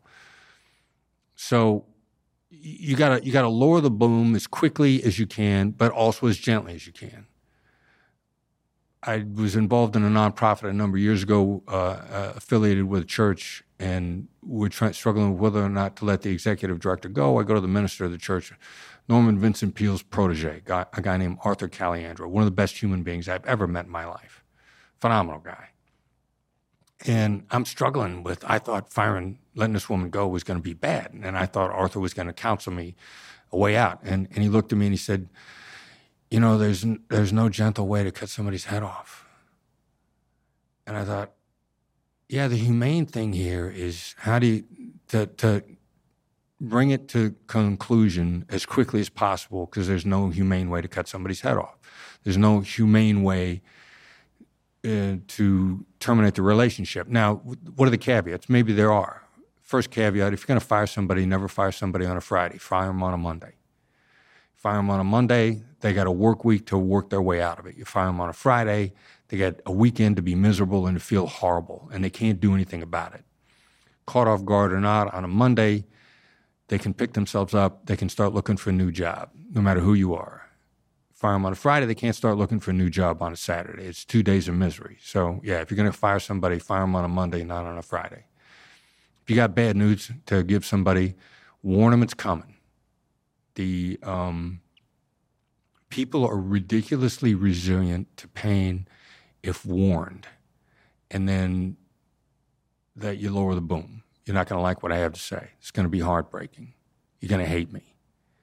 Hesitate no more than 3 seconds. They got their guard up. Let them have the bad news. That's the humane way to cut somebody's head off. Don't linger. Don't make them think that, how are the kids? How are you? I care about you. You're a great human being. None of the stuff at the beginning. Warn them bad news is coming and hit them with the bad news. Rip the Band-Aid off. The pain is not if you try to rip the Band-Aid off slowly. That's excruciating. You're trying to save yourself. So if you got to terminate a relationship, regardless of what it is, the quicker you do it, the less painless it is, the sooner people can move on. Stop trying to save yourself. Realize how human beings handle pain. If anything, human beings are incredibly resilient if given the opportunity to brace themselves first. I agree. Thank you for that. There's a concept that a lot of people haven't heard of, and I'm confident in saying that because I hadn't heard of it until recently, despite spending a lot of time in the literature around dopamine and motivation. And it's a term from psychology that is being used a little bit more now, and it's ego depletion. Ooh. Yeah, it's an interesting concept, and I've been wanting to run this by you for a while, but I saved it for our discussion today. It turns out ego depletion is a lot like decision fatigue. We've all heard the Steve Jobs thing. He wore a black turtleneck every day because he didn't have to make that decision, so he had more energy to make other decisions. I've been accused of doing the same because of my black long sleeve shirts, but there's a whole other reason for that some people might know. But anyway, it's unimportant in the moment. But ego depletion is a little bit different than decision fatigue or decision budget. The idea with ego depletion is pretty simple. It's that the molecule dopamine does many things in the brain, but one of the things that it absolutely does is it holds us to goal-directed behavior that's associated with our sense of self. Like, I want to accomplish this. I want to get to that. And the whole notion of ego depletion involves the idea, and this has been a data-substantiated observation, that when people have to fight to be right or to defend their position for a period of time, eventually that depletes. And it seems to be, at least in part, dopamine mediated. Because defending one's position takes work. Right. Earlier you talked about running somebody down, wearing them out. And I wonder, as I just throw this concept out to you cold here, whether or not that calls to mind any examples from your work where you felt like, okay, like this person could really hold, but if I just kept pressing, eventually they'd tilt. Right. And it's different than the kind of fatigue that comes from a conversation that starts at 3 p.m. and ends at 2:30 in the morning. We've all been there. Right. I've been in those conversations. Usually they're not very pleasant. And at 3 a.m, everyone's peeling apart. I've learned over the years, you clip it at 9:30 and you try and shift, right? Right. One of the worst pieces of advice I've ever heard is you'd never go to sleep angry. It's like, no, actually get sleep, wake up, and then revisit the problem if the situation allows. That's my belief anyway. Yeah. Trying to stay up all night trying to work something out is just counter biology. So ego depletion. I have a feeling a lot of what you did in your profession was running down their dopamine to the point where then they are operating from a different place where they're not defending the ego. They're actually thinking more practically about the whole situation. Does it have any kind of texture of meaning to you? Yeah, no, I would agree. And I would draw the distinction, first of all, in hostage negotiation, there's two kind of hostage takings if there's a demand. And there's going to be contained and uncontained, which is just literal definition. Contained is bad guys in a bank, like at the Chase Bank in Brooklyn way back when. You got them surrounded, they can't get away. And uncontained is a kidnapping. You don't know where they are. Uncontained, unknown location. We're going to try to get our way in a contained situation, probably by ego depletion, wearing them out, getting them to the point where they're just going to give in because they're tired. Because they're going to come out, we're going to put handcuffs on them. Which means that if the ego gets recharged, they're going to go back and they're going to think back over the deal. So wearing somebody out in a business negotiation, it's basically uncontained, because even if you come to an agreement, there's a whole implementation phase. They're going to, did you get the agreement because you wore them out? Because they get tired? Because they just gave in? At some point in time, they're going to get recharged, and they're going to get recharged while you're in implementation. So they're either not going to follow the terms of the deal, or at the slightest opportunity, they're going to deviate. And so, yeah, I think ego depletion is a real thing, and it's a bad way to get a business deal that's going to stick. Because they rest and then they come back. Yeah. A different person. Yeah, they're going to be recharged. Their ego is going to be recharged. And if you get the agreement based on a depletion of their ego, that battery's going to get charged back up again, whether it's a business deal, whether it's a personal negotiation. You know, you have a disagreement with your significant other, and you follow that bad advice. Don't go to bed angry. And so you stay up till 3 a.m, and you think you come to a resolution. Everybody gets a good night's sleep, and the next day they feel completely differently about what they said the night before. Yeah, I might have heard of that happening once or twice. Saw it in a movie, right? Yeah, I saw it in a movie. A friend explained that situation to me. Earlier you mentioned approaching a conversation in a playful way. Right. Like, all right, you know, this might even be life or death, but let's play this like a game, because you can see more opportunities. Now, we know that when we are relaxed, we see the big picture. When we're tense, everything narrows. Tunnel vision, tunnel thinking, tunnel everything. We lose access to the full toolkit. So you obviously take really good care of yourself. You're fit, you're in shape, you always seem calm. I'm sure you have your moments like anybody else, but what are some of the things that good negotiators do all the time so that when the bell goes off and they have to respond, they are ready? And the reason I ask this is because, you know, we've been talking about negotiations in kind of a vacuum, like it's happening and then how does one handle it? But like any athlete, like any teacher, like any parent, like any kid, everybody has to be ready for real life circumstances, and we don't always get the warning. We don't get the memo that it's happening in 2 weeks. And sometimes the conversations around courtroom drama or the big day, you know, it implies that we get the warning. But more often than not, it's a phone call or a text and it comes in and boom, it just hits us. And suddenly we are in negotiations and we didn't get time to prepare. Right. So maybe we could talk about readiness, and then we could talk about, again, like maybe sounds trivial to you, but for me, I'd be very curious to know whether or not you have any practices of stilling yourself, what those look like, what you've seen other people use to be able to get themselves into the moment of being able to show up their best self. Yeah, well, readiness, small stakes practice for high stakes results. Like I will occasionally find myself in the middle of a negotiation that I didn't expect. Like if I've been throwing out stuff on a regular basis on my way during the day, verbal observations, what we refer to as labels, because the label seems like something just crossed your mind, is a label in the middle of a negotiation when I see you hesitate or look to the side. How do I get ready for that? You know, I'm on my way over here to this interview. I'm both talking to my Lyft driver the whole way, getting him to talk, also being careful about not tapping the gas tank out completely so that I'm fatigued when I get here. Like I talk up the Lyft drivers on a regular basis. Interactions, TSA guys in the airport, I'll throw a label at them. Seems like a tough day. Tough day? Seems like you're in a good mood.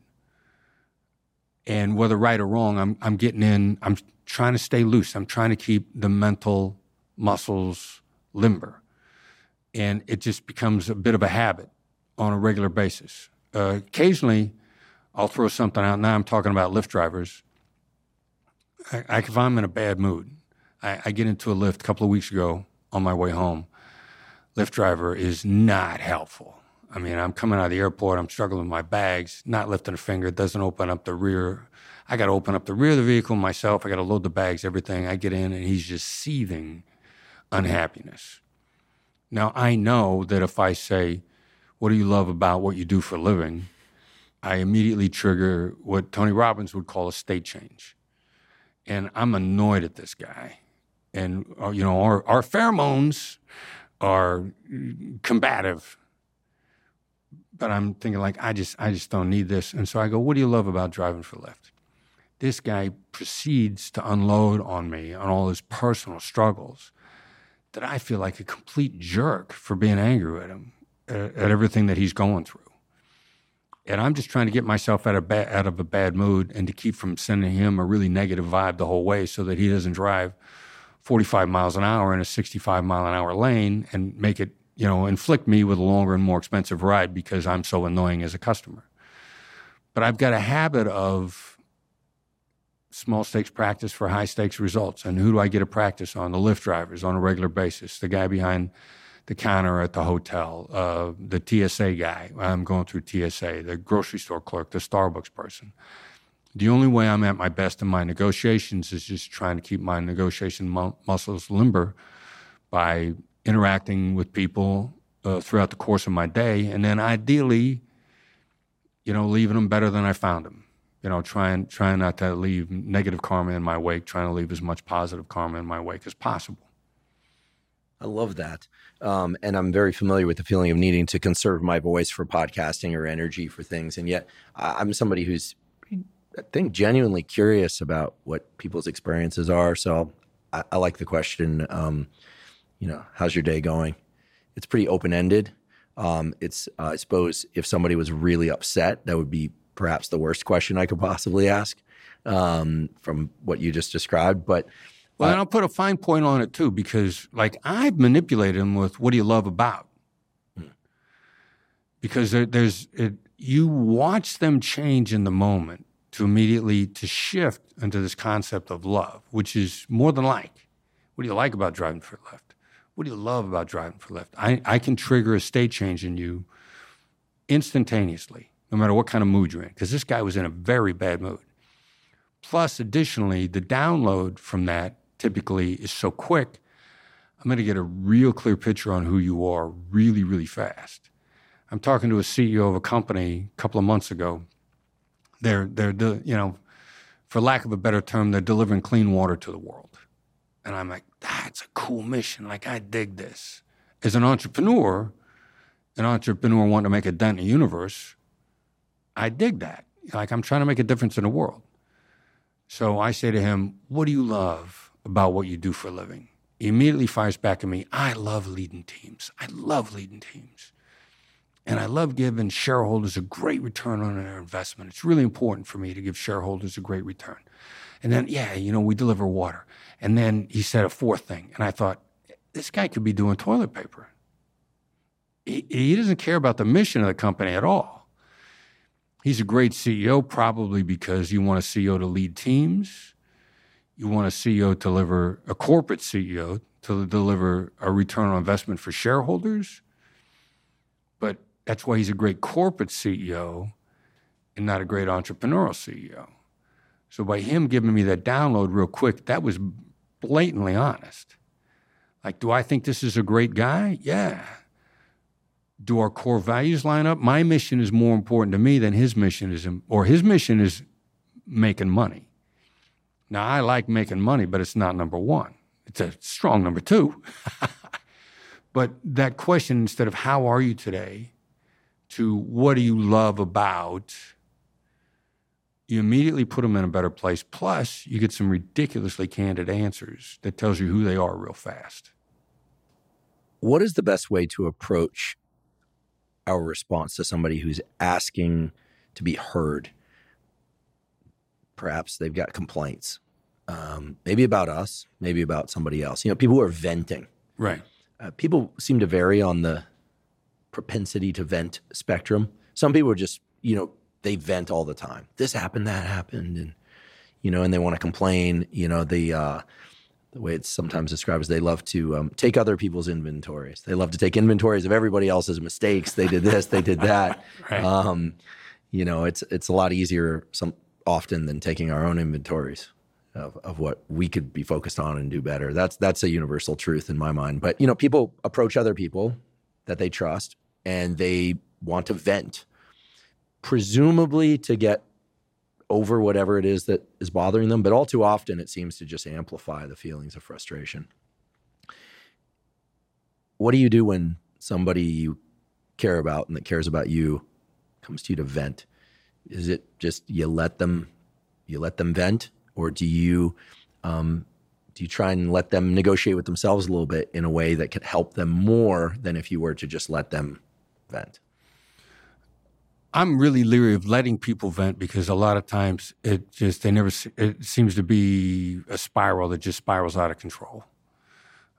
So why is somebody venting? They don't feel heard. They feel ignored. They feel like they've been wasting their time talking. They're frustrated. That's the feedback. I'm going to give you feedback on what I'm guessing is causing you to vent. And just an observation. Like it sounds like this is driving you crazy because nobody listens to you.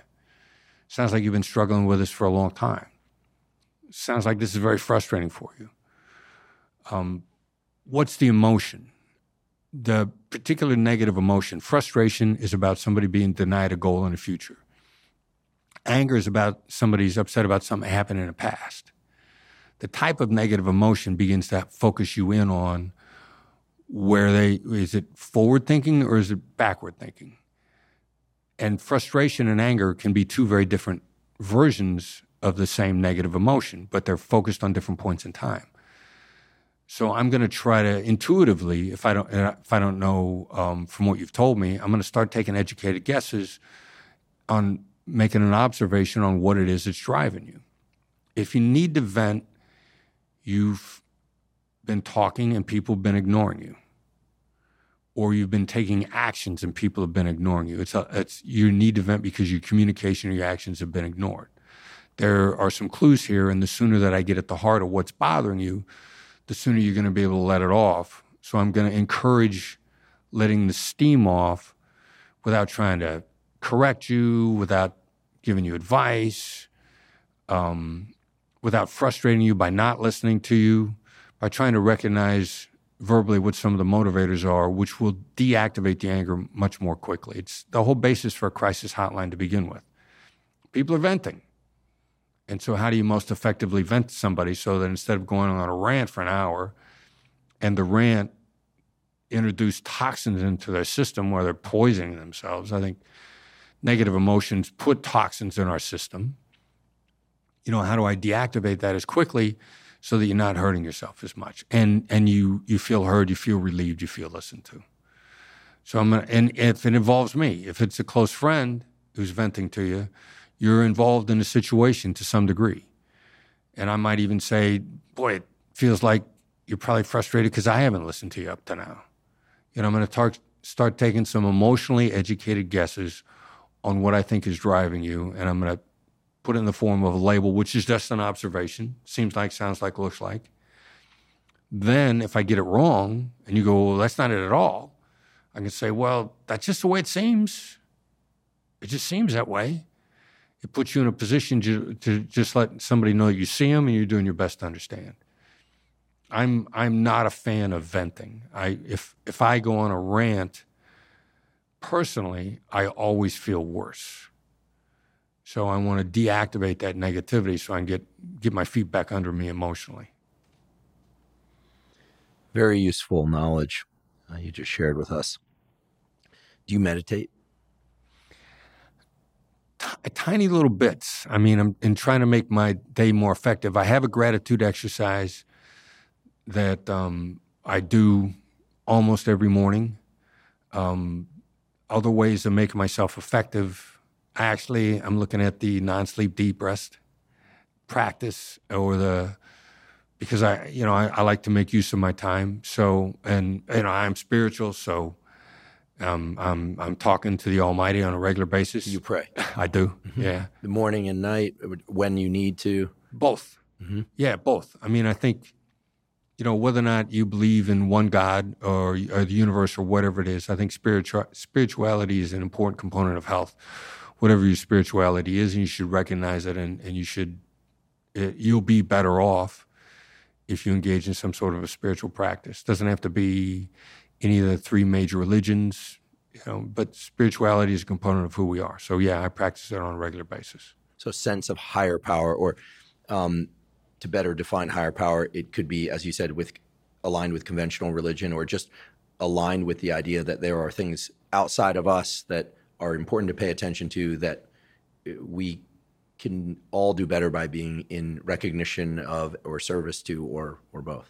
Something like that. Yeah, pretty much like that. Mm-hmm. And then leaving it as open and as possible, because I think there's a spiritual nature to us, period. I agree. What about your physical training? I must say, you're in excellent shape. I imagine that went along with the FBI thing. I mean, I saw Silence of the Lambs at the beginning. She's running around with other agents. Yeah. Shooting targets and running and lifting and doing their sit-ups and their, that was I think it was a 1980s film. So it's a little bit dated now. Probably now they're doing other stuff as well.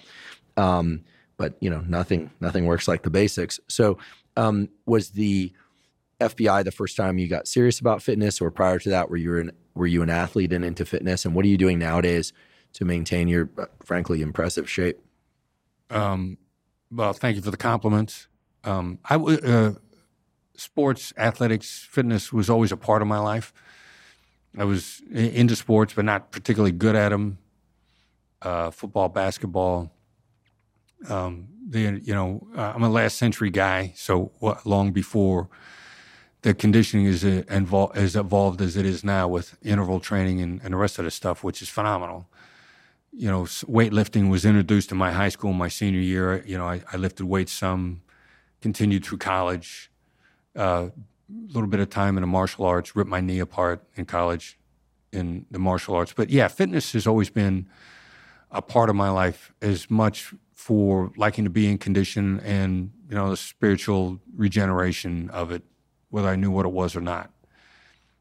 These days, I'm looking for every hack there is. I know you don't like the term hack. No, well, we like mechanisms. Scientists like mechanisms. Yeah. Hack sort of implies that we're using one thing to accomplish something different. I like mechanisms, but at the end of the day, if people want to call something a hack because it gets them the result they want, or that it's more appealing to apply the tool, that's what matters to me.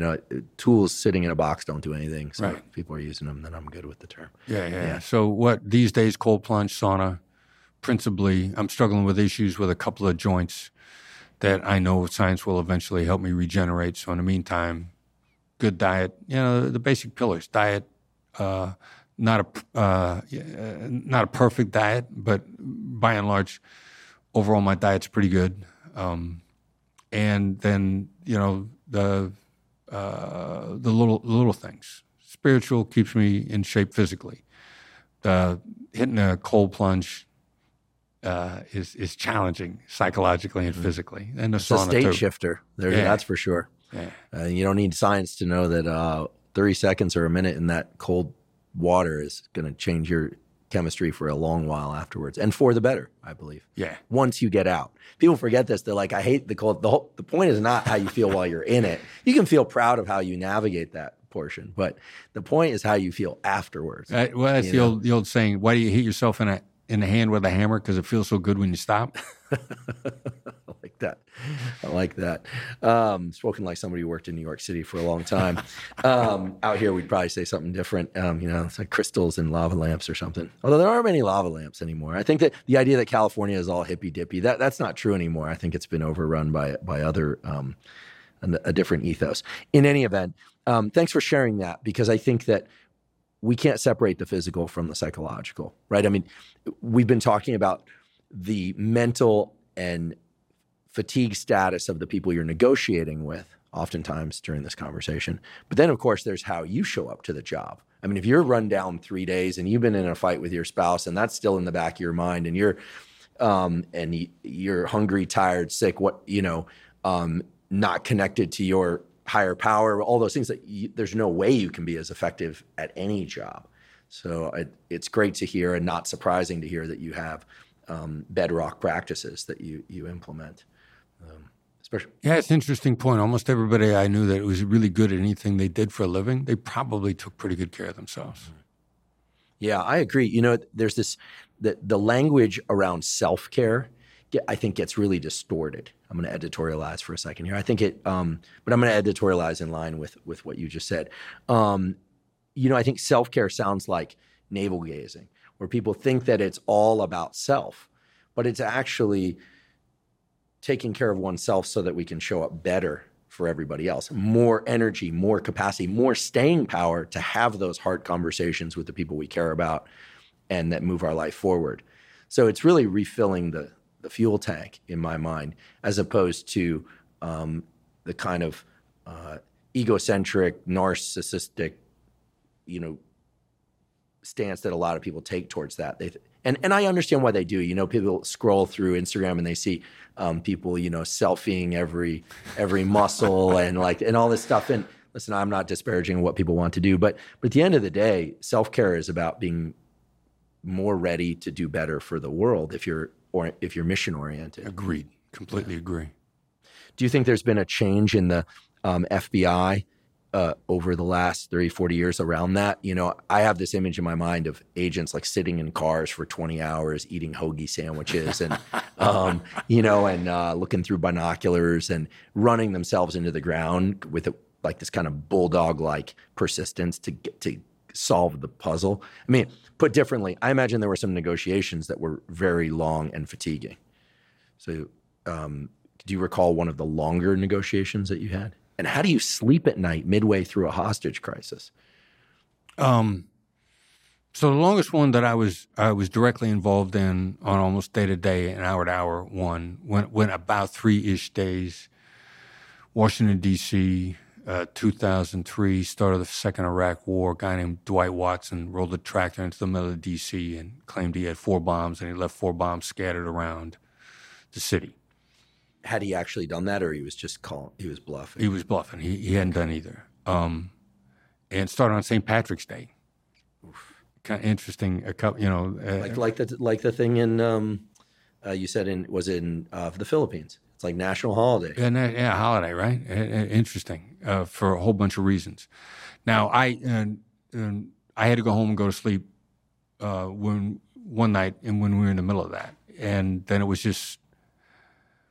I don't remember having trouble going to sleep because I felt like I did a good job, and that I handed the shift off to another hostage negotiator from the bureau. Was effectively the team leader, Vince D'Alfonso, and Vince was a brilliant negotiator.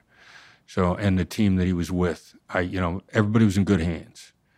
As a matter of fact, Vince almost kicked me out of the scene because I didn't want to go, and he just kept saying, "Go home, get some sleep. Go home, get some sleep." And finally, the 5th time he said it to me, I went home. So I felt like I was leaving things in really good hands. And when working kidnappings, we expected them to go for long periods of time, and you just kind of gotta.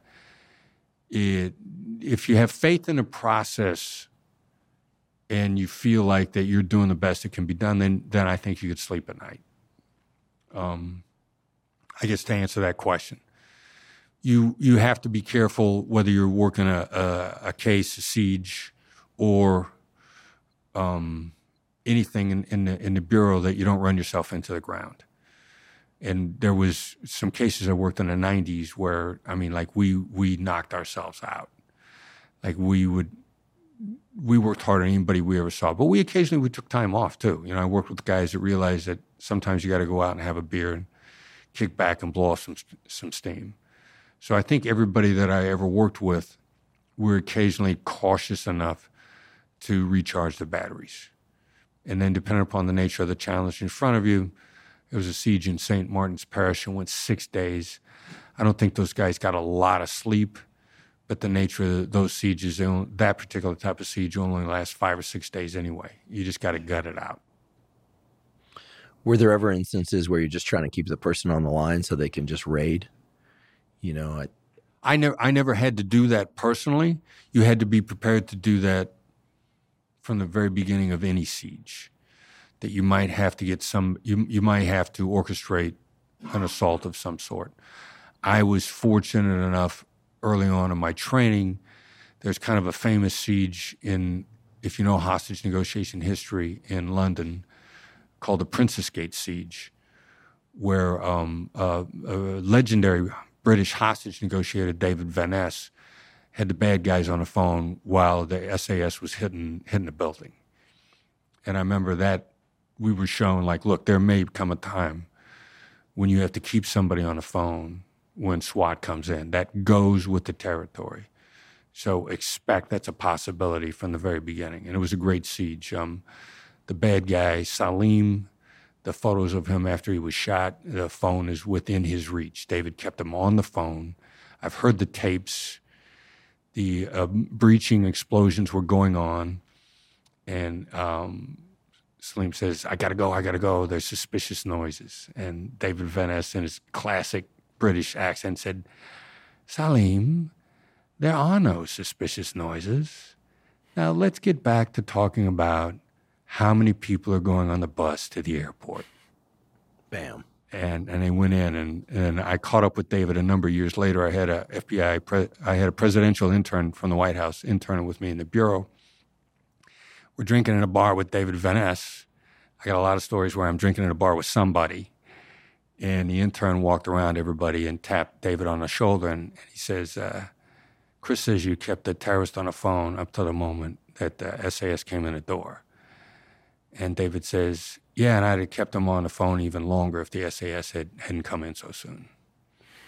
So why am I telling that story? If you're going to get into that line of business, you got to accept all the things that go with it and realize that it's not you that made the decision. Somebody else did. You got to implement the strategy.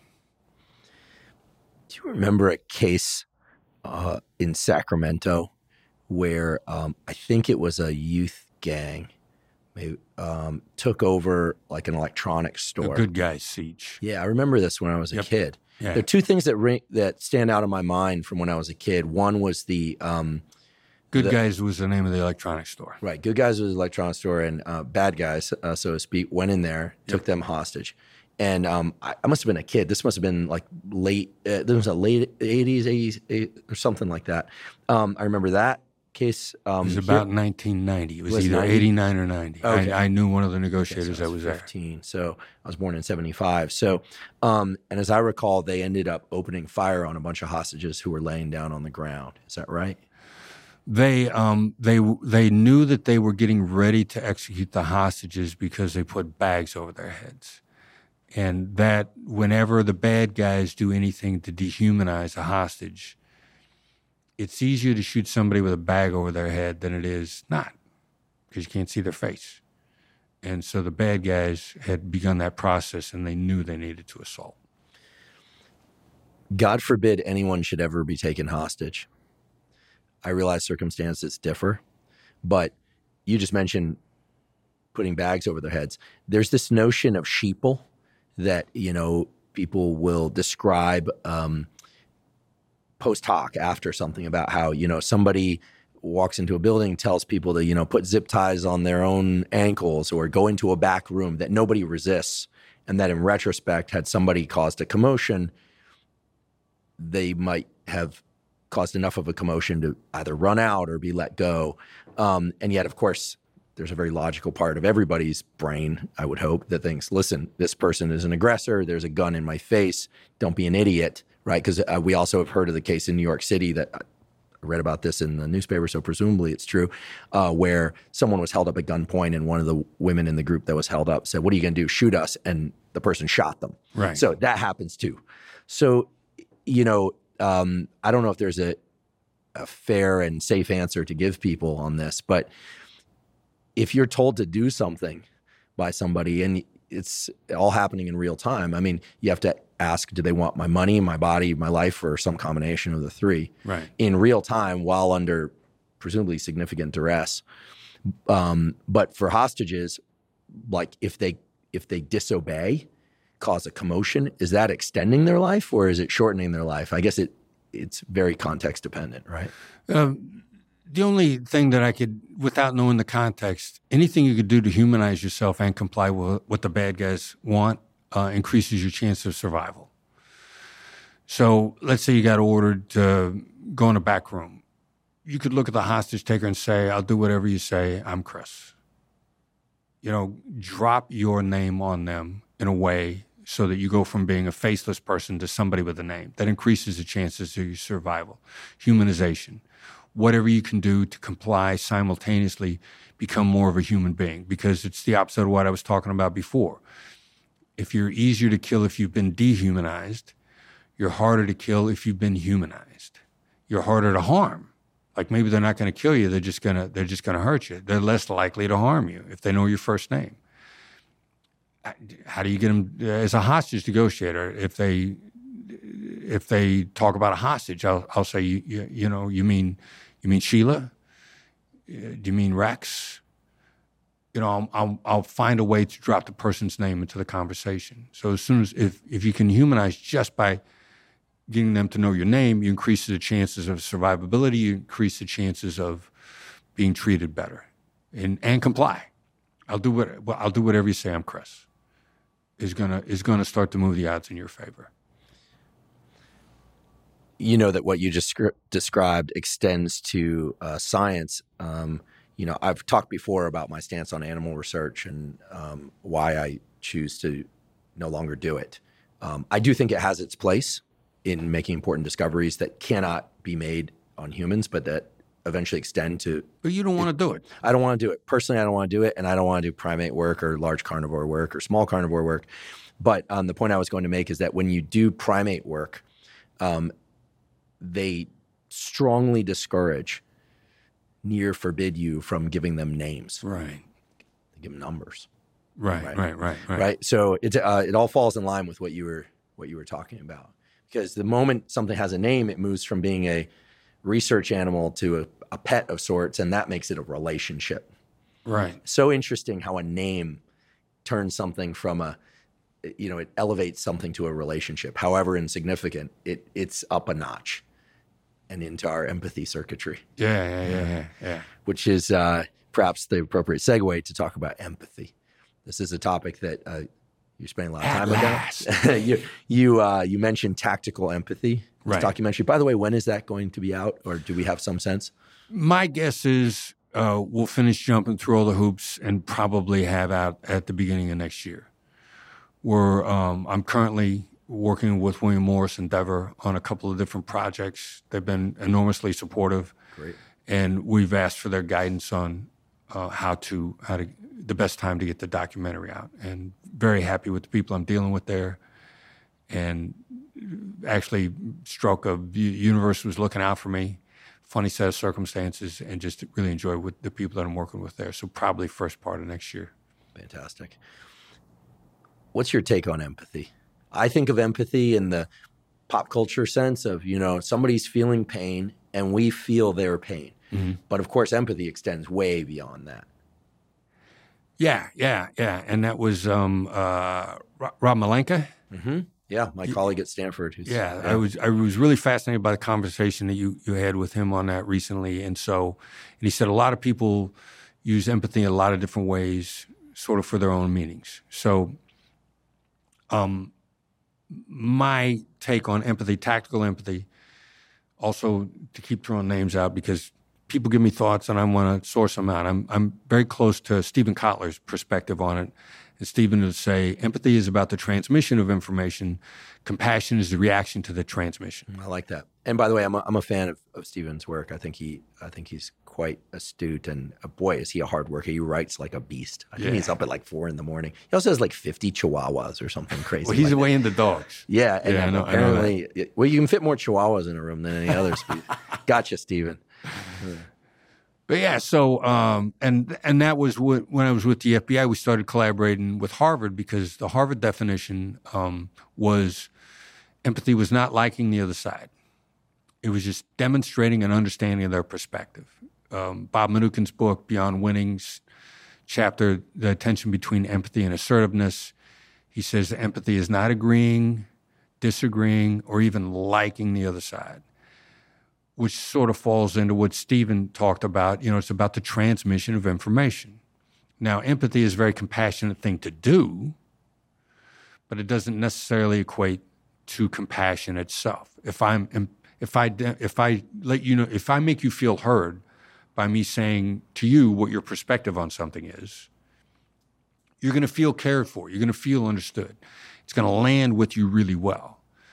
I don't necessarily have to feel compassion for you. I know it's a precursor to compassion.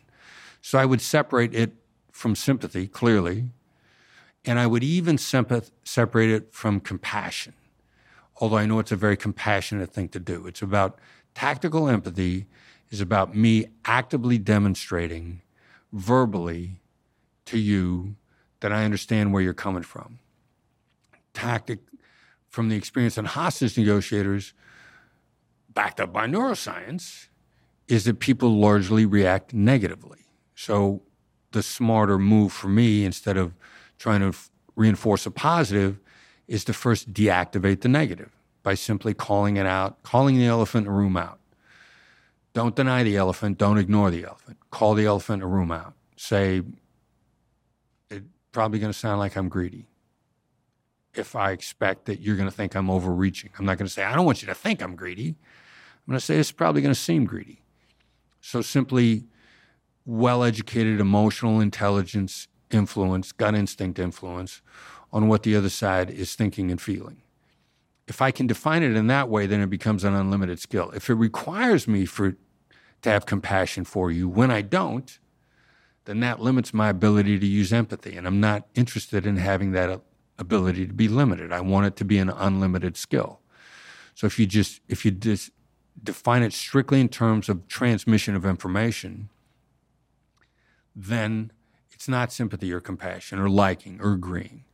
It has a very powerful effect. It at least feels like compassion to the other side. It reacts with the emotional circuitry, the neurochemicals that everybody has to some degree if they're alive. Even if they're on the spectrum, they have some of that going on inside. And of what I've read on even the mental illnesses, in my last century training, I saw people who were paranoid schizophrenic as effectively be more of a wiring problem than a chemical problem for a layman's description. And a lot of what I've read said empathy is even effective with paranoid schizophrenics. People, regardless of how disarray the circuitry in their head is, it helps them on some level to feel understood. So empathy is just about making somebody feel understood.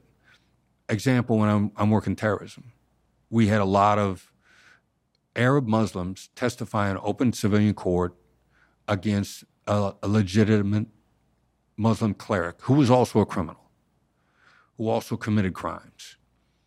And I would sit down with them and I'd say to them right off the bat, because I know where they're coming from, you believe that there's been a succession of American governments for the last 200 years that have been anti-Islamic. And they'd look at me and they'd go like, yeah. I never said it was true. I never said I agreed. I never said I disagreed. By me simply articulating what their perspective on the interaction was, they were so startled by it. It was empathy. And we were so good at that, empathy, frequently in that time frame, they would say, are you Muslim? And I'd say, no, I respect the religion. If you need to know, I'm a Christian, but I respect your religion, and I got no problem saying to you where you're coming from. That's empathy from my definition. And then it becomes an unlimited skill. I don't have to feel it. I don't have to necessarily want to do anything about it. Goleman says there's cognitive empathy, me just recognizing where your emotions are coming from. There's emotional empathy, me feeling your emotions. And there's empathic concern, me wanting to do something about your distress. My version of tactical empathy probably brings those into play in sequence on a continuum of sorts, but none of them are precursors. It's just me showing to you that I understand where you're coming from. And it has a phenomenally favorable impact on the interaction. Tell me about mirroring as a tool. Yeah, mirroring is one of the simplest, easiest, and most effective of the skill set. It takes the least amount of brain power. It's just repeating 1 to 3-ish words of what somebody has just said. Can be one. You should never usually be more than 5. Hostage negotiators learn it by repeating the last 1 to 3 words that somebody's just said.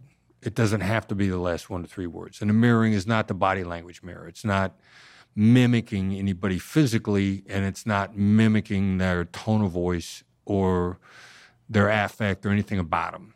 It's just repeating 1 to 3-ish words. We found that access is for whatever part of the brain that you got to energize to do it. It's a different part of the brain than labeling. People are usually either really good at labeling. Like I label. Almost everybody on my team labels a lot. Sounds like this is bothering you. Seems like you're just not really sure where this is going. And the mirror, I got to consciously make it a point to mirror. And what's a mirror used for? It's in place of, what did you mean by that? Or would you please go on? Or I don't understand, could you repeat that again? So I'll listen for stuff that either I don't understand or I need you to talk more about. And instead of saying, could you say some more about that? I'll just mirror the words. Now, for whatever reason, it connects the thoughts in your head. The message, the way that lands is, I heard what you said, the words, I got the words because I just repeated them, and I still don't understand. So I need a more in-depth explanation without using the same words that you just used. Because if you say, I think isopraxism is useless. And I might say, what do you mean by that? And you go, isopraxism is useless. You repeat the same words, only louder. You figure that saying it louder will make it penetrate my cranium. That doesn't work. I need you to explain, to go into more depth, to expand using different words. And for whatever reason, we found as hostage negotiators, and I find in business, that if I mirror you, you'll expand and you'll connect. So I use it in that context. I might use it to get you to hear yourself out loud. Like if what you just said doesn't make sense, I'll repeat it back word for word, 1 to 3 words, and I'll upward inflect. I'll say that doesn't make sense. Use my tone, make it land with my tone so you can hear yourself out loud. Somebody else just pointed out to me the other day that if you're talking to somebody and they're in mid-thought and their voice trails off because they sort of lost their train of thought, if you mirror them there, that helps them get their train of thought back and expand. So it's a ridiculously effective communication tool to get people to expand and feel heard. Its simplicity puts some people off. There are some people that say, yeah, it sounds stupid. I don't see what good that will do. I always notice if somebody really wants to know about mirroring, my description is they're both high IQ and high EQ. And why does that work? A high IQ guy is going to want to know something that's really simple that doesn't take any effort to do. And that's what a mirror does. It's really, really effective. And it's almost no effort on your part at all. Interesting. I must say that neuroscience has an unfortunate dearth of knowledge about how brains interact. this is starting to change, but most of what we know about how brains work is from putting people into functional magnetic resonance imaging machines, so-called MRI, exposing them to movies or games that they have to play, et cetera, and then looking at brain state activation. There are a few laboratories starting to look at how people interact in real time with both people in separate MRI machines that hopefully will be able to parse some of this. And I'm certain that somebody hearing this will use this knowledge to go do the experiment. If not, I'll run it up the flagpole to some highly qualified people at Stanford who could do this, because it'd be fun to see what's happening. But I have the sense that what's happening is that there is a real merge of cognition when one hears their own words spoken back to them. That well, it's, you now got two brains processing the same information, and that has to lead new places. So I don't have any insight as to what exactly is happening, but certainly that something is happening there. Evidenced by the real world results that you're getting. We don't need any experiments to tell us that. But it'd be interesting to see and learn a bit of what's happening. If there's a fusion, for instance, of a coactivation of emotional centers, coactivation of, there's something about hearing our own voice that's very different than hearing other people's voices. Most people cringe when they hear their own voice on recording. Most, not all. Some people are in love with their own voice. We know these people. But we know that our auditory system cancels out the hearing of our own voice. Did you know that? As we're talking now, our auditory system is suppressing our own voice. We don't really hear ourselves speak the same way that when you speak, I hear you speak. Yeah.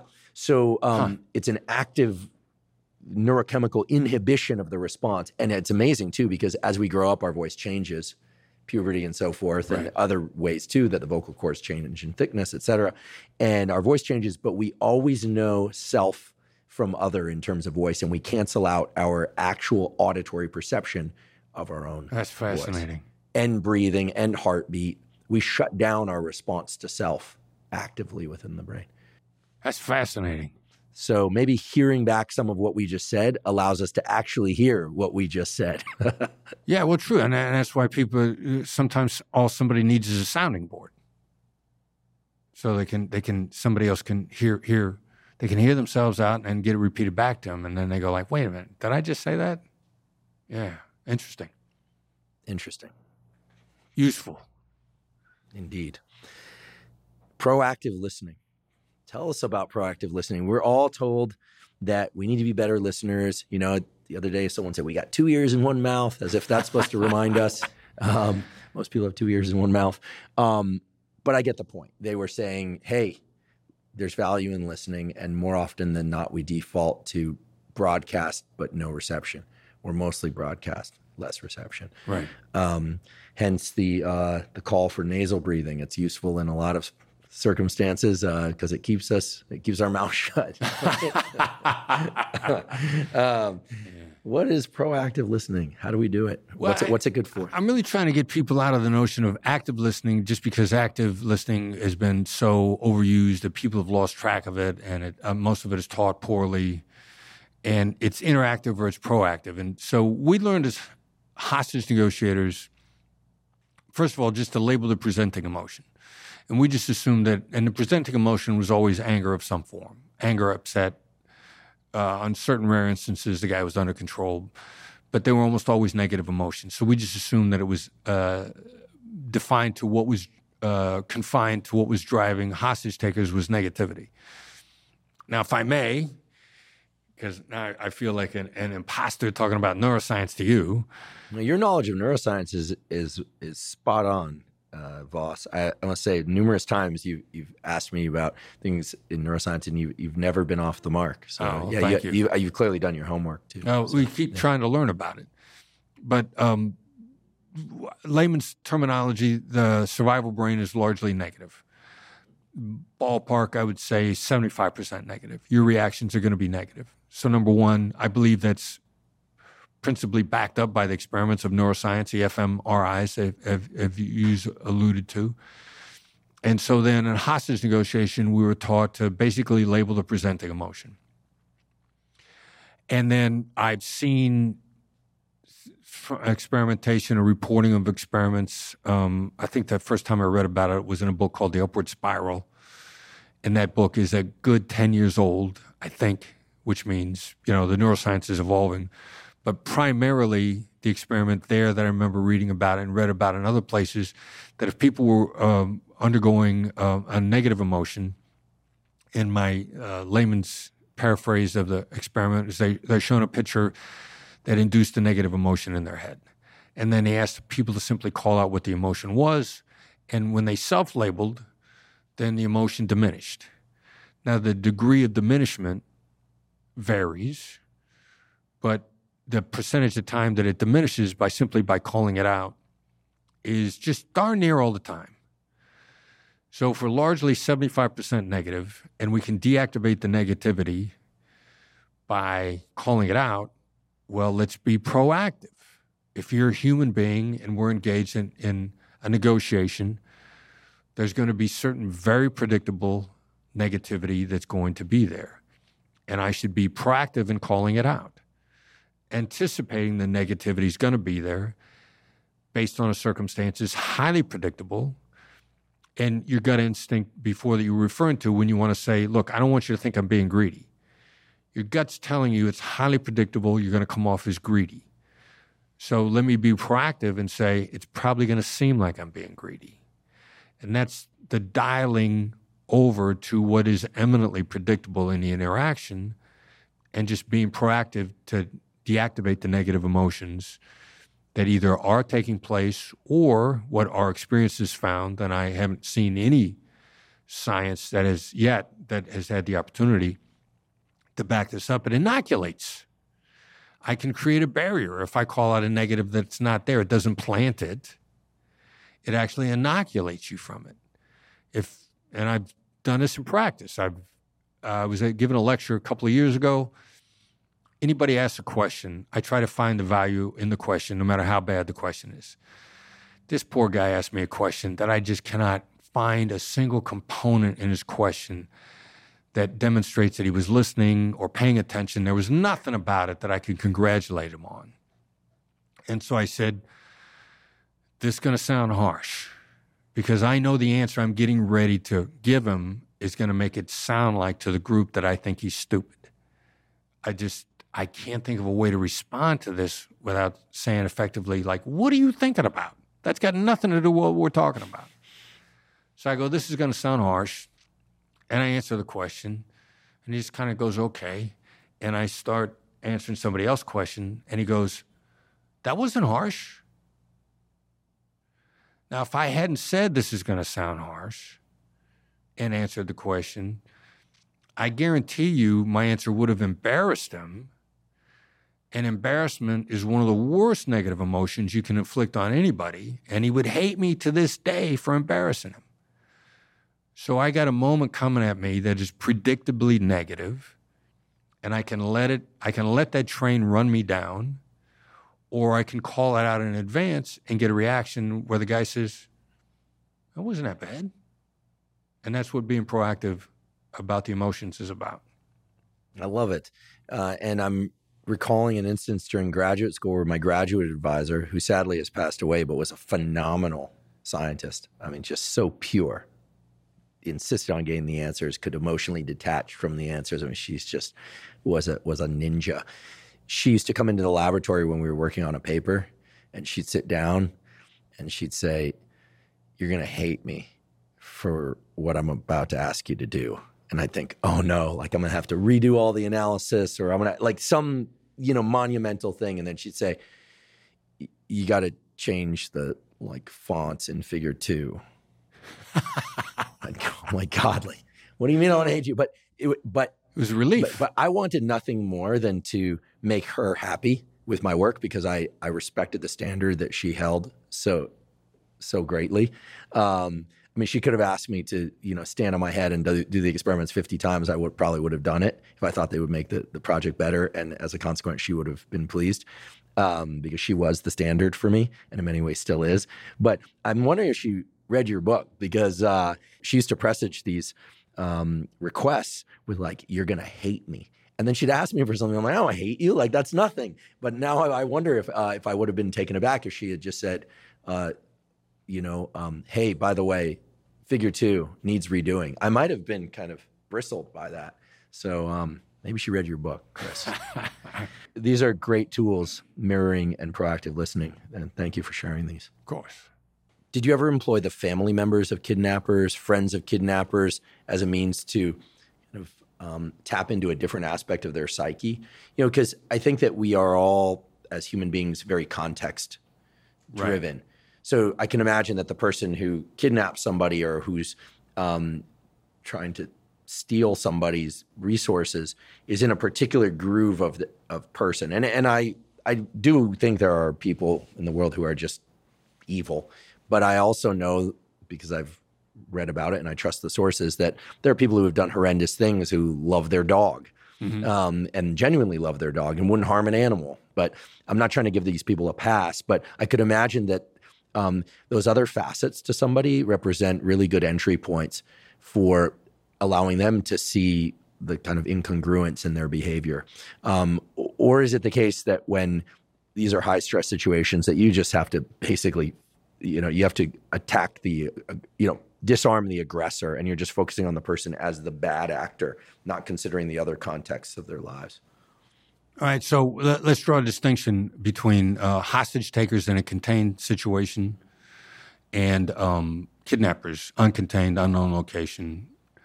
So you're probably asking about somebody in a contained situation. Bad guys in a bank, Dwight Watson in his tractor in Washington, D.C. So very counterintuitively, if they're in a contained situation, there's a saying out there that says the system that you're employing is perfectly designed to give you the outcome that you have. So bad guy Dwight Watson is on his tractor in D.C. The family's part of the system that put him there. The blunt, harsh reality of that is, now at that siege that went on long enough and it was so high profile, some of his family members showed up. Now we could and did try to use them. I'm walking from one place to another from the negotiation operation cell component on the way to command post. Hostage negotiator stops me, a couple of people with him. It's Watson's family. And they see I'm in a hurry and that I'm not interested in being stopped. And they got to say to me something to stop me and get my attention. And they go, look, our brother's just hurting in his heart. He's just hurting. Things have gone bad for our whole family, and he's just hurting his heart. Don't kill him over that. And I looked at the negotiator and I said, get that on tape. And we'll play that for him. Because if we can get that on tape exactly the way they said it, that'll land. But if we put them on a phone with them, they're going to try to reason with them. And they're going to say stuff to them that didn't help, which they don't, very well intentioned, but it's going to be counterintuitive. And it's probably going to make it worse. So you have to understand family can be extremely important if you can get them to say exactly the right thing. And it's probably going to need to be highly orchestrated because you know how it's going to land. And unfortunately, if you get them in a direct conversation, it'll probably renew an old wound. Family members have hurt each other in ways that they have no idea even happened. And so the other, a family member, my son to this day remembers when I told him Santa Claus wasn't real. And I have what?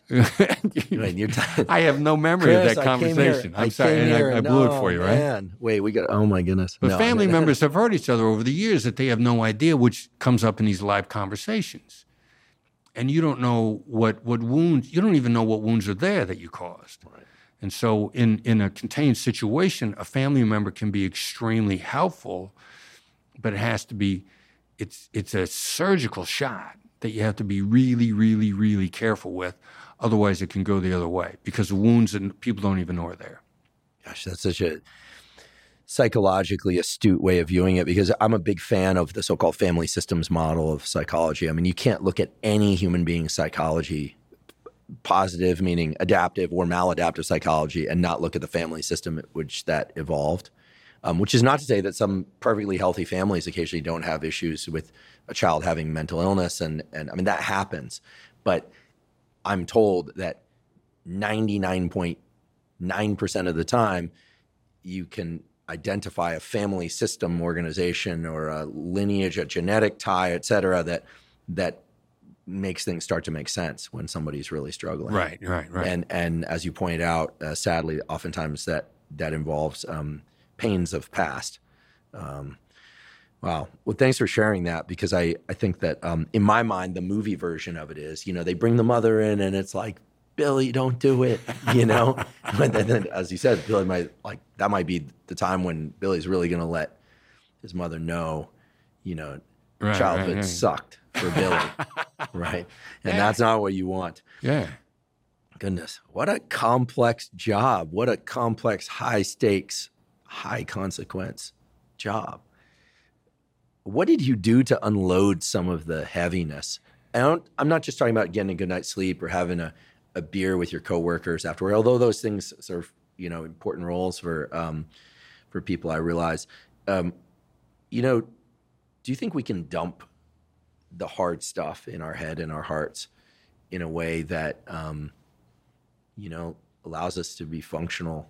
Because, people in your line of work, and I think just anyone in the world, you live long enough, you're gonna experience loss. Yeah, you're going to get kicked in the gut. Yeah, and you're going to see people you care about get kicked in the gut. Right. There's so much beauty to life as well, but that's the reality. So, do you have tools, processes that you use to kind of dump the baggage so that you can lean into your relationships and your relationship to yourself with a restored sense of optimism?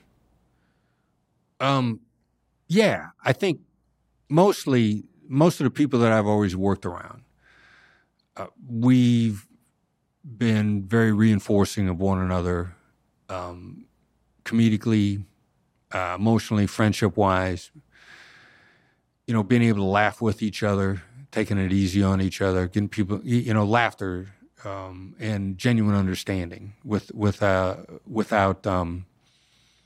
somebody trying to tell you that you did wrong. I've been lucky enough to either find myself in those groups most of the time, or we just evolved it. That's just the way that we were. We were attracted to one another emotionally, psychologically because of that. That's probably it mostly. I mean, I've tried to parse some of these emotions out recently. Like, I'm not particularly proud of anything I've ever done, but I always felt like it was a privilege. Like, you must be proud of your accomplishments. I don't know that it's pride, but there's other satisfaction that I get out of it. And so thinking about what drives me also now, that I'm running a company and I got people, also entrepreneurs that are trying to do the best for their employees. What do we encourage in one another so that whatever we're doing, people feel good about it? And I've tried to take a lot of that from what I learned as an FBI agent and a hostage negotiator and the people that I was around. And, we did joke with each other a lot, and we did play tricks on each other. Good-natured humor. Avoid the people that are running you down, but be able to, take some good-natured ribbing every now and then. And I think humor is one way or another, combined with hard work and an appreciation for what you're doing, has probably been most of the mental health along the way. Occasional bourbon. Love it. We did a whole episode on alcohol, and so people are going to hear me say love it and think, oh, wait, here I'm supporting alcohol. Listen, the data say as long as you're not an alcoholic, as long as you are of age, probably 2 drinks a week or less is safe. Make them good, high-quality drinks if you're going to have them. Consume them in the right context, or don't consume them at all. But that's why I said love it. I support your love of bourbon. I'm not a bourbon drinker, but tell me a little bit more about what you're up to lately. You alluded to it a moment ago that you're running teams that are doing a lot. So you're in charge of a lot of people now, helping people help people, providing a lot of service in the world through a lot of different channels. First of all, I want to say that your book, Never Split the Difference. One of my favorite books. Thank you. I don't say that lightly. I don't endorse books very often, but the books I do endorse, I love, love, love. I also have to say that it's a toss-up between your book, Never Split the Difference, and The Body Keeps the Score for the award for best titles of any book. Those are just like amazing titles. Amazing, amazing titles. Tal Raz, our co-writer, came up with the title. Yeah, it's a phenomenal title. That and The Body Keeps the Score. Just like, because there's so much contained in the title, and then the book exceeds expectations. So really amazing book. People should listen to it, read it if they haven't already. But you're doing a lot more right now than just writing, although I want to hear about your other book projects as well. But before you list off the number of things that you're doing, tell me first about Fireside, because this sounds like a really interesting endeavor that, frankly, I haven't heard of before. What's Fireside? A brand new social media platform. It's essentially an interactive podcast. It's a subscription service founded by Fallon Fatemi and Mark Cuban. Fallon and I have been friends for a number of years. She was Google's youngest employee. She's an entrepreneur, dynamic, smart, hard-charging person. And it's sort of grew out of what's inadequate in some of the social media apps that are out there. Trying to combine the best ideas of a few different things. And Fallon suggested it to me, and I thought, I'll jump in because she's a visionary. And what it's turned out to be is it's effectively weekly interactive group coaching. And you get the app off your iPhone or your Android, whatever platform your phone is on, and then you log in. We do an hour once a week, and you're getting group coaching, and then you get asked questions. And it's got a video component to it, so if you want to ask a question, we're going to bring you up on quote stage, and I get to see you and talk directly to you, and you get to see me and talk directly to me. And I interviewed Mark Cuban a couple of weeks ago, and people got to come on and ask Mark questions or ask me questions. And what it has turned out to be is it's one of sort of the next level of how to get better at negotiations after you've read the book and probably taken a master class. Where do you go next? One of the people that came on the podcast the other day, the Fireside episode, they said, well, I don't have enough money yet to go to your in-person training events because those are expensive, and this is how I'm going to get better in the meantime and work my way in that direction. And so the monthly coaching, if you were to sign up for group coaching from us on a regular basis, on a monthly basis, it would probably easily cost you, for what we're providing, $25,000, $30,000 a month. And this is $1,000 a year. So at scale, it's an opportunity to interact directly with me and the members on my team once a week and get group coaching. And it's just kind of fun. We're getting a kick out of it. And people that really, really care about interacting well with people. Guy comes on the first episode I did, and he said, besides the fact that you helped me make a lot more money, you helped me save my marriage. And he just needed to know how to talk more genuinely and honestly with his wife in a way that made her felt heard. And he didn't really have a good way to do that beforehand. And I was just like, that's a lot. I don't know how to respond to that other than just be grateful that people can say stuff like that to us. So the Fireside thing is kind of cool. We're still experimenting with it. It's an interactive podcast, group coaching. It's fun. Great. I mean, I would say you're changing lives there. I mean, the saving a marriage is no small deal. And I think that the ability to communicate directly with people also, I imagine, gives them the opportunity to implement the tools that you're providing in real time. Right. It's one thing to hear about something and try it, but then you can get feedback in real time. Are you on these Fireside chats directly, or members of your team? No, I do. We do one every week, and I'm once a month. And the other thing too, like I can explain something one way, and if for whatever reason it doesn't land in your context, you can't quite get it. So that's what we found about the interactive nature of it. Somebody comes on and asks a question in their context, and then I'll answer it, and then I'll go like, oh, okay. All right, that helped. So you get to hear people like you who are struggling with it the way you are, but I haven't put it in your context yet. And that's the other thing that's great about a Q&A, a live Q&A. We had a guest on here who told me that there are amazing data supporting the fact that people follow the medical and health advice of doctors that they can relate to far more than they follow the medical and health advice of physicians that they feel aren't like them.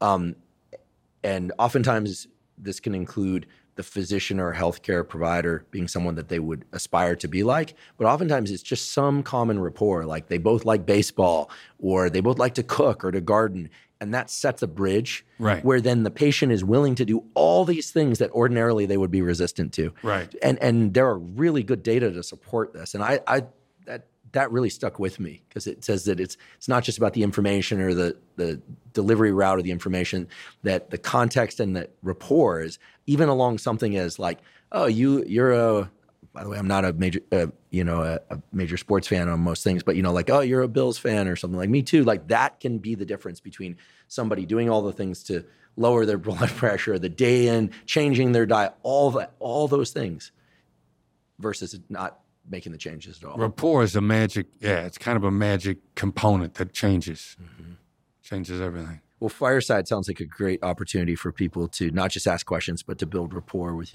you and members of your team. Yeah. So I'm going to check it out. Lord knows I need help improving my communications in certain domains of life. Believe me, I get the memos. Fact. What other writing projects are you involved in, if any?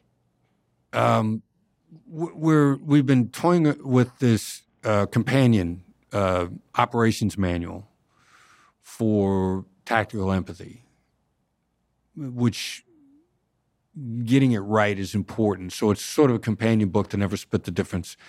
That's probably at least a year and a half out from being done. So in the meantime, we do a lot of online training. We got a newsletter we put out weekly for people to get our latest cutting edge application thoughts as much as possible. We're putting information out that we charge for a lot, and we put out a lot of free stuff.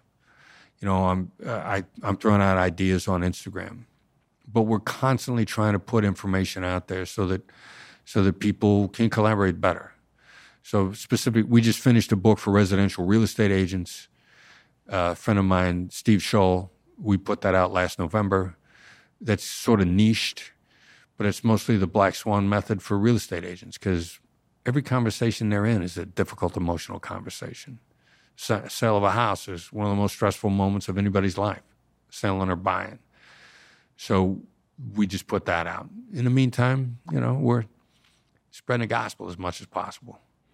Well, we'll certainly point out the various places people can find you and the different venues for learning more. I want to say that numerous times throughout today's conversation, you threw out the words "sounds like" as an opener. And I have to say, I have this kind of crazy idea in the back of my mind. I believe that simple, field-tested tools are immensely powerful, not just for resolving the negotiations, but really for changing the way that people interact with each other and themselves. And, if I have one wish for the world on the basis of our conversation, how amazing would it be if kids learned early on to talk to one another from that sounds like perspective? Because I think that would naturally orient them toward listening, right? Or at least offering a hypothesis of what they heard and how poorly they might be listening, and then getting a defensive stance response that informs them about the accuracy or lack of accuracy, and on and on. I feel like the sounds like question, sounds like you feel blank, or sounds like you believe blank, just seems to me like one of the most potent tools in the universe. And I sure wish that all adults would implement it, but that kids would learn about it too. Yeah, that's a great thought. How do we teach them at a younger age that listening is actually an effective thing to do. It's actually a way to think things through also. So, I agree. I mean, wave a magic wand, right?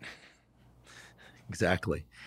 Well, Chris, I want to thank you so much for your time today. I mean, you've joined us on this tour of so many different facets of your work, prior and present, and you've let us get a little glimpse into the portal of your future work too, which I'm eagerly awaiting. I also just want to thank you for everything that you do. You've always struck me as such a giver of knowledge, and you can't put a value on that. You're constantly putting knowledge into the world on Instagram, your book, Fireside, and courses, and on, gleaned from your experience in very, very intense circumstances, but really with an eye toward people getting the most out of that for their daily lives, which hopefully don't involve hostage negotiations, unless they're a hostage negotiator. So I just want to say thank you ever so much for what you do and for being such a phenomenal communicator. And also thank you for doing into that late night FM DJ voice. Yeah, I've wanted to be here sitting with you, being interviewed on your podcast since I first discovered it. Thank you. Several years ago, and it's a privilege to be here. I really, really, and I love what you're doing in getting actionable, usable tools into the world so people can navigate more effectively. Thank you. Right back at you. Come back again. All right, thanks. Thank you for joining me for today's discussion with Chris Voss.